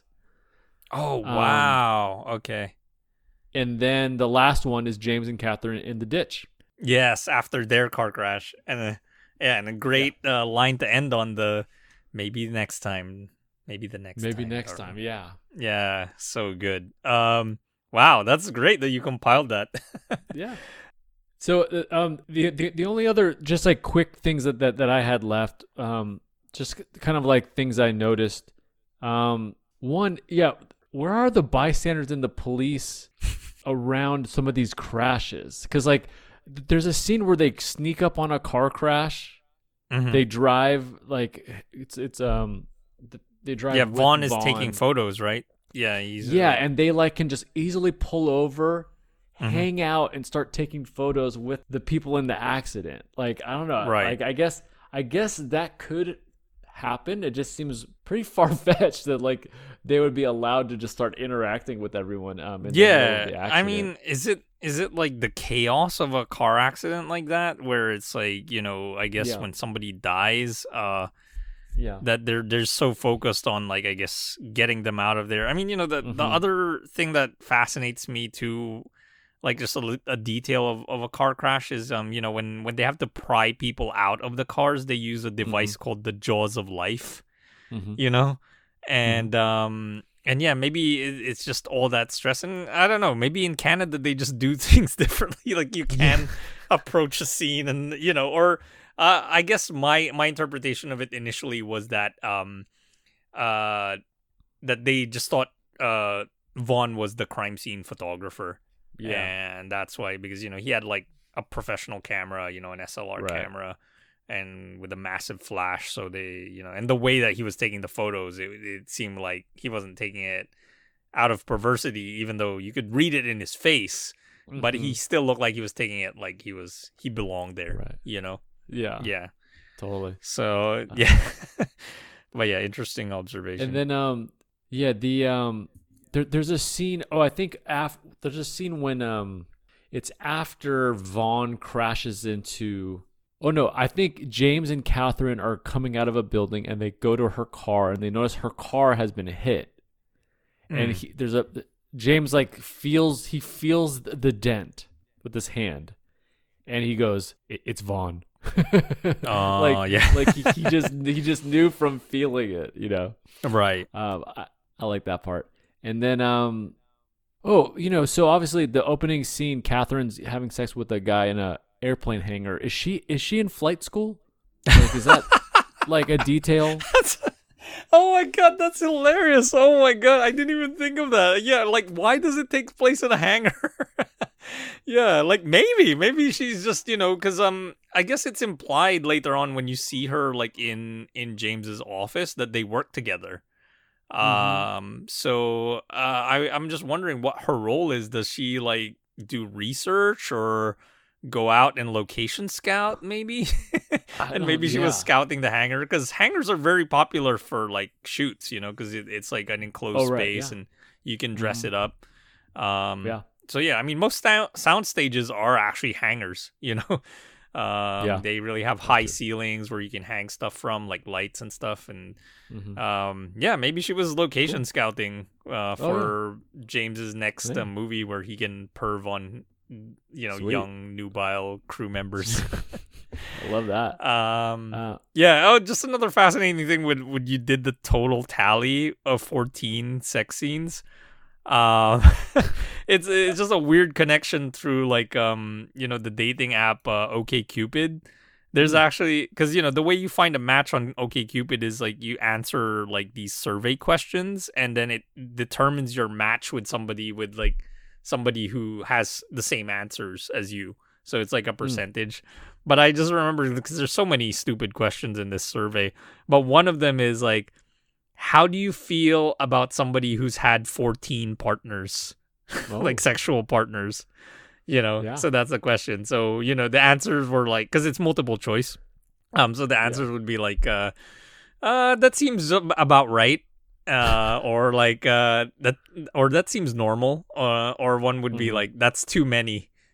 Or, or I don't know. I no answer. Sometimes that's an option. But yeah, this is what I remember. So 14 sex scenes, 14 different partners. Oh, okay. That's even though key number. Okay, the key number in sex and football. Oh, right. Yeah. Okay. Such a strange thing. Yeah, multiples of 7. But yeah, 14. Yeah, like how did OkCupid come up with that? Like, why is 14? I guess maybe that is like a national average or something. But well, it's like you have to imagine that they either had a conversation around a board meeting and was like, okay, what number do we feel comfortable setting the bar at? Where it's like, if you go over it, will a lot of people think 14 is high or low? And like, but you're probably right. Rather than that, they probably did look it up. They probably did Google it and find some like reference for it. So I guess, Steve, we should end it by asking, is Crash a keeper? Well, Good question. I really enjoyed watching it. However, I don't think I need to see this again. So I think for me, it's definitely it's not a keeper. It's like it's good. I'm happy I saw it, but it's like it's fun to talk about. I'll tell you that much. Wait, hold on. I do just want to read this one. I was looking at the trivia, and there's a James Spader quote in here. I guess the moment David Cronenberg knew he had the right lead, and that James Spader didn't need convincing, was James Spader was curious about. He asked Cronenberg about who else is going to fill out this cast, because after all, I get to fuck everybody in the movie, right? Oh my God, he's incredible. Oh, okay, yeah. To add to that, by the way, because of the controversy of the movie, a lot of the Q&As and press conferences for this movie are very contentious. And James Spader is in them. Like the Cannes press conference, which is I think included in the Criterion Blu-ray. There's this question that's asked is like, oh, why is it like disproportionate, like the female nudity in the movie and the male nudity in the movie? Like there's no like, full frontal male nudity in the movie. And James Spader says, can I get this one? Like, he's like, he steps in and he's like, okay, so it has something to do with geography. So, when the penis is inside the vagina, you don't see it. So therefore, you don't see it. Like, and that's what he says. And I'm like, oh my God, this guy's brilliant. He's he's aware of how he comes off and his like his persona. That's really good. What a legend. And now, he's like got a career as a TV actor, but he's like balding. He's mainstream. Yeah. Mm-hmm. But he's still got it, man. King Perv. So what do you think? Is this a keeper for you? I believe you've already said it is. No, I actually haven't. Oh. And I actually don't think it is either. For the longest time, I believed that this was Cronenberg's best movie. And the first time I saw it, it just blew me away. Like I was like, yeah, this is unequivocally masterpiece. This is a masterpiece. I gotta, I tabled it, but this was like before History of Violence and Eastern Promises came out. And then I also remember, and I guess this is like a TMI detail, the first time I saw it, I was a virgin. Mm-hmm. So that definitely has an effect on I guess how you see it. So like, over the years, 25 years later or whatever, I didn't see it 25 years ago, maybe 20 years later. You're more experienced, so you have something to compare it to. Yeah. And not to say that, it needs to be about that, but it just like, it doesn't hold up. Like, I mean, the whole thing was, I finally got to see it on the big screen, like projected on film, like when I was in New York. And I came away from that screening wondering, I was like, why don't I like this as much as I used to anymore? And I just don't think it holds up after that first viewing. Like the first viewing is it. Yeah. And that's something I've been thinking about more and more now. Like movies that are just like, they're good for one viewing, but they're not good for repeat viewings. And this movie's kind of like that to me. It's, it just will never hold up to that first time I saw it, Yeah, it's almost like, because the first time you were watching it, it's like a dream, like you're saying, it's like a dream unfolding and unraveling. Right. And the second time, you kind of know where it's going, and it's maybe, I can't explain it, because I mean, it everything kind of looks right. It maybe looks a little like digital, like it doesn't quite look at times. It could look sharper, I guess, in a way. But I can't articulate it. Yeah, I will say, to the technical aspect of that, there is like a 4K Blu-ray that exists now. I haven't seen it because it's like, it was like released in the UK. It's like an Arrow version. I only have the Criterion Blu-ray. I don't think they released it in 4K, but the Criterion Blu-ray looks really good. Okay, I will say that about it. There's no faulting the cinematography. I mean, that was a cinematographer Cronenberg worked with a lot. Peter Shuzitsky, and he's great. But yeah, it's just like how it holds together is so much, I think, about the unknown and like you're going on this journey into this world, but now that if you're familiar with it, if you know where it's going with that, it doesn't quite hold up that way. So and sorry to say, Crash is not a keeper. David Cronenberg, but it's still like miles better than the Paul Haggis Best Picture Crash. Right. From 2004, the official 2005. Crash, this is the only Crash worth knowing. Like, right. if you've never seen it, and we've already just spoiled most of it, and you're listening up to this point, go see Crash, and the NC-17 version. So yeah. Do you have a couple more minutes? Yeah, for sure. Okay, because something you mentioned on the episode I did with Kai, me and Kai, we ended with a trivia game. And I think you mentioned, hey, that game was kind of cool. So I thought we might as well end this one. Oh, boy. The game, don't blow it, the game. With our very own version of The Game from the Man I Love Films podcast. Okay. I don't think Kai will sue us. I think everything's on the up and up. All right. So if you're up for it. Yeah, for sure. And I think you guys mentioned on that episode that his podcast is like on hiatus right now, so we'll fill the gap. Yeah, exactly. We're just kind of holding it here. So I prepared a game. I prepared 3 movies for you, young Carlo. Oh boy. Okay. Okay, and the way the game works again, it's if you get the movie on the first guess, you get 7 points. You get it on the 6th clue, 6 points, so on down. Perfect score is going to be 21. I think Kai got in 3 movies. I think got a 16. So you're trying to beat a 16 here. Okay. And here, let's get some Crash. I'll never get it on the first one. Okay, here we go. There we go. Your first clue. This movie is a 2017 drama romance. 2017 drama romance. Shit. Why am I blanking on 2017? Is it Let the Sunshine In? For 6 points, someone who is acting in this movie is Michael Stuhlbarg.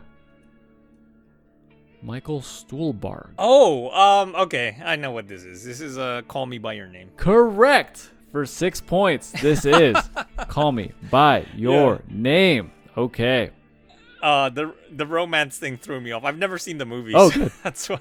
Okay. Hey, you are good at this game. If you've never seen the movie, you got it at 6. Okay, here we go. Yeah. Your second movie is a 1993 biography crime drama.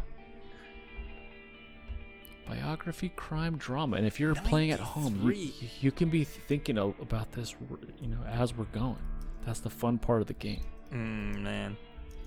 Yeah, and just so you know, I'm racking my brain right now because I'm in front of my computer and you'll hear me typing because my mic is right there. Sure. So I'm not cheating at all. Yeah. This is all from my head. 1993 crime biography crime drama. Oh my God, who were criminals that were hot in the early 90s? That's good. Man, and one of my favorite movies is from 1993, but it's not this. Okay. Man. Well, who could it be? Crime drama. I'm trying to scroll my head about like directors who made crime movies around this time. So Reservoir Dogs was the year before, and that's not a biography. That was 92. California with Brad Pitt. Okay. 4. Here, you know what? I'm gonna give you some unsolved mysteries here. Okay. Nice. All right. For 6 points, someone in this movie, Pete Postlethwaite, or Pete Postlethwaite. Man, I love that guy, but Okay, good. Usual Suspects was 95. You know this guy. Okay. So, yeah. Yeah, Kobayashi. Yeah. Okay. Yep, you got him. He looks nothing like a Kobayashi. Yeah, exactly. And he was also I forgot his character's name in Lost World, but he was that hunter, the bald hunter. He's a fantastic actor. R.I.P. by the way. Yep. He was also in oh my god, one of my favorite movies is actually, and this is not the answer, Distant Voices Still Lives. He's the abusive dad in that movie. That was made in '88. Okay. He's great in that. And actually on my watch list, he made this movie with Ewan McGregor called Brassed Off. Oh man, but those are none of the none of the movie. That's some. Oh man, what movie was he in '93? Yeah. So and he wasn't in. And also, just as like a side note, if I'm giving you a name this early, he's probably not a star. There's probably someone a little lower in the cast. Right. Yeah. Right. Yeah. But he's that kind of guy. He never usually plays the lead. He's always like, 93 biography, crime, drama. Is it The Craze with a K? For 5 points. Oh, shit. The tagline of the movie: falsely accused, wrongly imprisoned, he fought for justice to clear his father's name. In the Name of the Father? Correct. Oh shit! Oh, baby. It was a giveaway in that. Yeah. Okay. Premise. For 5 points, that was In the Name of the Father. Carlo, you are doing fantastic. Wow.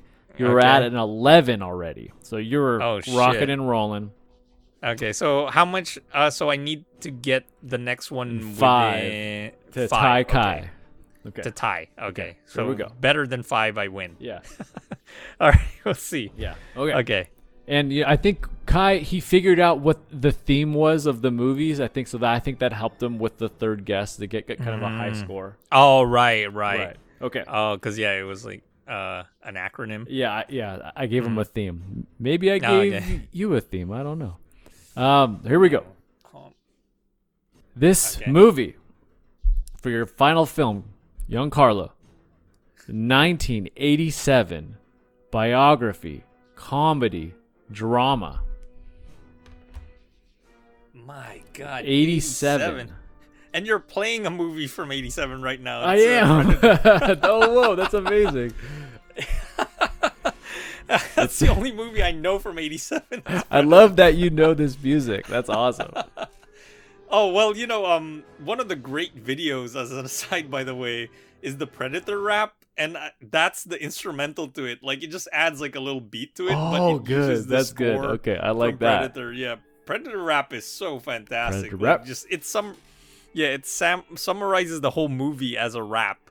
That's awesome. And it incorporates like dialogue from the movie. Right, so 87. We are adding that into the show notes. Predator rap. Yeah. So what was the genre again? Say that again. Yeah. Here we go. 87. Biography, comedy, drama. Wow. Comedy drama biography? Yeah, kind of interesting sort of deal there. I think that's the mix could help. It could confuse, but it could help. Call Me by Your Name of the Father. Good for 6 points. Robert Wool is in this movie. Oh, I know Robert Wool. He's artless. Robert Wool. My God.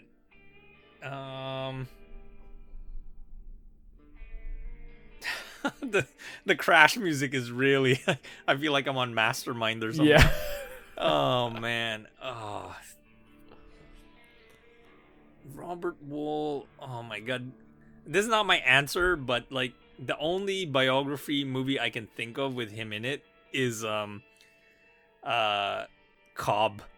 But I know that was 93, I think, with Tommy Lee Jones. Okay. What the hell was Robert Wool in? Damn. Oh my God. Robert Wool, comedy biography drama, 87. Oh man. Yeah, this is great. I love this. Yeah. This is music. Well, I don't want too much dead air. Okay. Yeah. So it's a tricky one. Okay. You want to just throw out a wild guess? Is it Tucker, a man in his dreams? For 5 points, the tagline of this movie is "The wrong man in the wrong place at the right time." What the hell? Oh my god. This is gonna bother me now. Oh man. I mean, you're gonna give me the answer eventually, but it's just like the fact that this sounds familiar. Mm-hmm. Oh man. For sure, you might get it on the next one. You might even get it. For sure, you'll get it on 3. On 3. Oh but man. Right now, we're at 5. But yeah, if I don't get it on this, I've lost to Kai, right? Yeah. Like he. Oh, boy, Kai call is the me by winner. the name. Call me by your name of the Father. In the name, and I'm just trying to see what the connection is. Yeah. Like, what's the third thing? It's a little. It's a little. Like it's a little. Man. Clue, but also I'm a little tricky and mean, so maybe the third one's a little off. Kind of like with Kai, I did "Man, I Love Fish," to kind of screw him up a little bit. Right. Maybe this third one's a little different. So yeah. In the name of love, in the name, yeah. What continues with "in your name"? Biography, comedy, drama, 87. Oh, so all 3 of them have name in the title. Maybe. That's just what I'm thinking. This is where I'm going along those lines. But in the name of the rose? No? For 4 points. Oh, fuck. The director is Barry Levinson. Oh, it's Diner. No. No? No. Fuck. No. Okay. For 3 points. Forrest Whitaker is in this movie. Maybe you haven't seen this. Okay, this is interesting. Maybe. I'm not that well versed in Barry Levinson. Yeah. But Diner is a great movie. I really like that movie. Oh man, Barry Levinson. What did he do in 87? Comedy. And you said it's also biography? Biography, comedy, drama. Robert... I most know it as a comedy. My God, 87. But I guess it's based on a true story, so that's why it's biography. Damn. All right, I'm okay. I'm just gonna think of Barry Levinson movies and but I won't lock it in yet. So okay. I'm thinking of I'm just thinking out loud. So Tin Man, Avalon, something's got to have name in the title. What else has Barry Levinson directed? He's directed a lot of crap too. Like, I mean, he's one of those directors who just kind of, I guess, lost his way and kind of just became a generic director, and now he's just more well known for his son, who created Euphoria. Yeah. And I think he has a new show too, Sam Levinson. It's like with again, like the Hollywood generation thing, because I think the lead is Lily Rose Depp, Johnny Depp's daughter. Oh, it says he directed Rain Man. Interesting. And that's not the answer, no, right? It's not Rain Man. Yeah. Rain Man's 88. This is the year before. Yeah, to think that he peaked with Rain Man, because Rain Man was like an Oscar winner. Did it win Best Picture? Rain Man did Rain. Oh yeah, did it? Let's see. We're gonna have to. Yeah, can you check? Let's check this out. While I'm still juggling. While you're. Barry Levinson movies. Oh man. Yeah, and just for people at home, I also don't have my phone near me, so just so you know, it's charging right now. This is for real. So I'm just like really trying to rack my brain for Barry Levinson movies. I appreciate that you're really trying to get this. Like you're really going through your it's mind's killing eyes. me. And that was the other clue too of the the tagline, right? Say that again. The right. wrong man. What is it? Yeah, the tagline is the wrong man in the wrong place at the right time. Wrong man, wrong place at the right time. Crime or comedy biography drama. Oh, yeah, it looks like this it won Best Picture and Best Director. Yeah, and Dustin Hoffman won too. Yeah, but not for this movie. Yeah. Oh, not for that movie. Well, no, sorry, for Rain Man, but not for the movie that we're trying to guess here. Oh man, Forrest Whitaker's in this thing. Robert I forgot about that clue too. Yeah, and I love Forrest Whitaker, but yeah, I'm also not well versed in his early stuff other than Fast Times at Ridgemont High. Well, yeah, for 2 points. For two, what? Yeah, if we get there. Okay, okay, let's go. For 2 points. The star of this movie is Robin Williams. Oh, Cadillac Man. For 1 point. Oh my God! The name of this movie rhymes with food schmorning. Good Morning Schmam. Vietnam. Good Morning Vietnam. I've never seen this movie. That's I like once I got past 4, I was like, oh shoot, I don't think he's seen this. Yeah, I haven't seen it. Sorry, Carlo. Yeah, it is definitely a comedy. The biography part threw me off. Yeah. Good Morning Vietnam. Sure. I didn't know that was based on a true story. Yeah. Yeah, my dad loves that movie. Yeah. He quotes it all the time. All right. Well, maybe if your dad was listening, maybe he got it a little early there. Yeah. So yeah, he probably would have. So you did figure out the theme. I was going to go Pangalangan because you mentioned that ultimately means name. So I was looking for names, but then I wanted to change the last one to Nam. So, gotcha. a little tricky, a little evil there. But hey, it was a good showing. You end up with a 12. That's nothing to hang your hat or.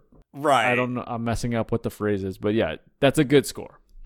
Yeah, and also I haven't seen all 3 of these movies. That's amazing. The crazy thing. I picked 3 movies you haven't seen. No, yeah, I guessed them purely on like just peripheral details. Yeah, that because I guess that's the thing about my film knowledge is that I'm aware of movies even if I haven't seen them. So that's also part of I guess what helps me with those trivia games with movies because I know these things and even like Framed. Yeah. Like I'm like, oh, it's in the desert. Okay, this must be Thelma and Louise or something. Well, I have seen Thelma and Louise now, but that was a blind spot for me for a while. But yeah, let's do this again, Steve. This was fun. Okay, cool. Yeah, this could be a regular thing. If you can prepare one for the next episode, that'd be great. It'll be fun to prepare it for the guests too. Yeah. Oh shit. We'll just steal. You know what? Yeah. Sorry, Kai. We're stealing this. Yeah, we're taking this segment. Hey. This is now part of Movie Food. I got the jingle. It's fine. Oh yeah, and then we have quite a few like movie brains as we've had for guests because I don't know if you know this, Bill Scurry hosts his own movie trivia. Oh, I bet Scurry. Yeah, I bet he's really good then. Yeah. Yeah. He actually started it during the pandemic because everybody was at home. So yeah, they did an online thing, but. He said it's really difficult to like tabulate scores because there's so many participants. Yeah. So he actually has a partner. He does it with Wendy Mays, I think her name is, and she actually used to host a trivia night that I met my now friends from New York at. Like we used to do the trivia nights at Videology, and nice. We destroyed the competition. So yeah, we have quite a few film brains. Jacob knows his shit, and Brandon is pretty knowledgeable too. So good. Yeah, and they're definitely gonna be recurring guests. Awesome. I feel. Well, that's good to know. Okay, we'll have to bring it back. Absolutely, man. Yeah, let's bring it back. Cool. All right, well, let's bring this baby home, Carlo. What do you got to plug? What do you want to wrap up with? I always tend to forget this too. Like on the episodes where I was mentioning this with Jacob's episode, like when I'm just doing it with a guest, I always forget to ask them. And then I don't even like say the name of our pod. Like I just get it started. I don't even like welcome to Movie Food. But you can find me at Carlo Kino, and then we are both at Movie Food Pod on Twitter. And we do have an email. I think we mentioned it in earlier episodes, but we now have a newer email which is more in line. So it's shorter. So it's moviefood@yahoo.com. So if people, new listeners or regular listeners, want to send us mail, hate mail, whatever it is, corrections, maybe something we missed, corrections, yeah, that'd be good. Yeah, and you can always add us at Twitter too. We're pretty active there as well. So those are the main ones. Carlo Kino. Oh, with a K, by the way, on both words. So Carlo with a K and then Kino with a K. Yeah, all K's. All K's on the Carlo. Yep. If you want to support the show, just be like, hey, I like these guys. I'll give them some change here to help them keep the lights on. You can go to our Patreon, Movie Food. You got your Astro Fish letter box, FISCH. Oh yes, I forgot. Yeah, I forgot about that letterbox too. I was just mentioning my reviews earlier. Yeah. And once again, check out my EP, Lost in Map City by Positron. That's on Spotify and Apple Music. Yes, and with that, I think that's it. I think we got through it. All right. Another classic in the books. All right. Bye-bye. Bye-bye.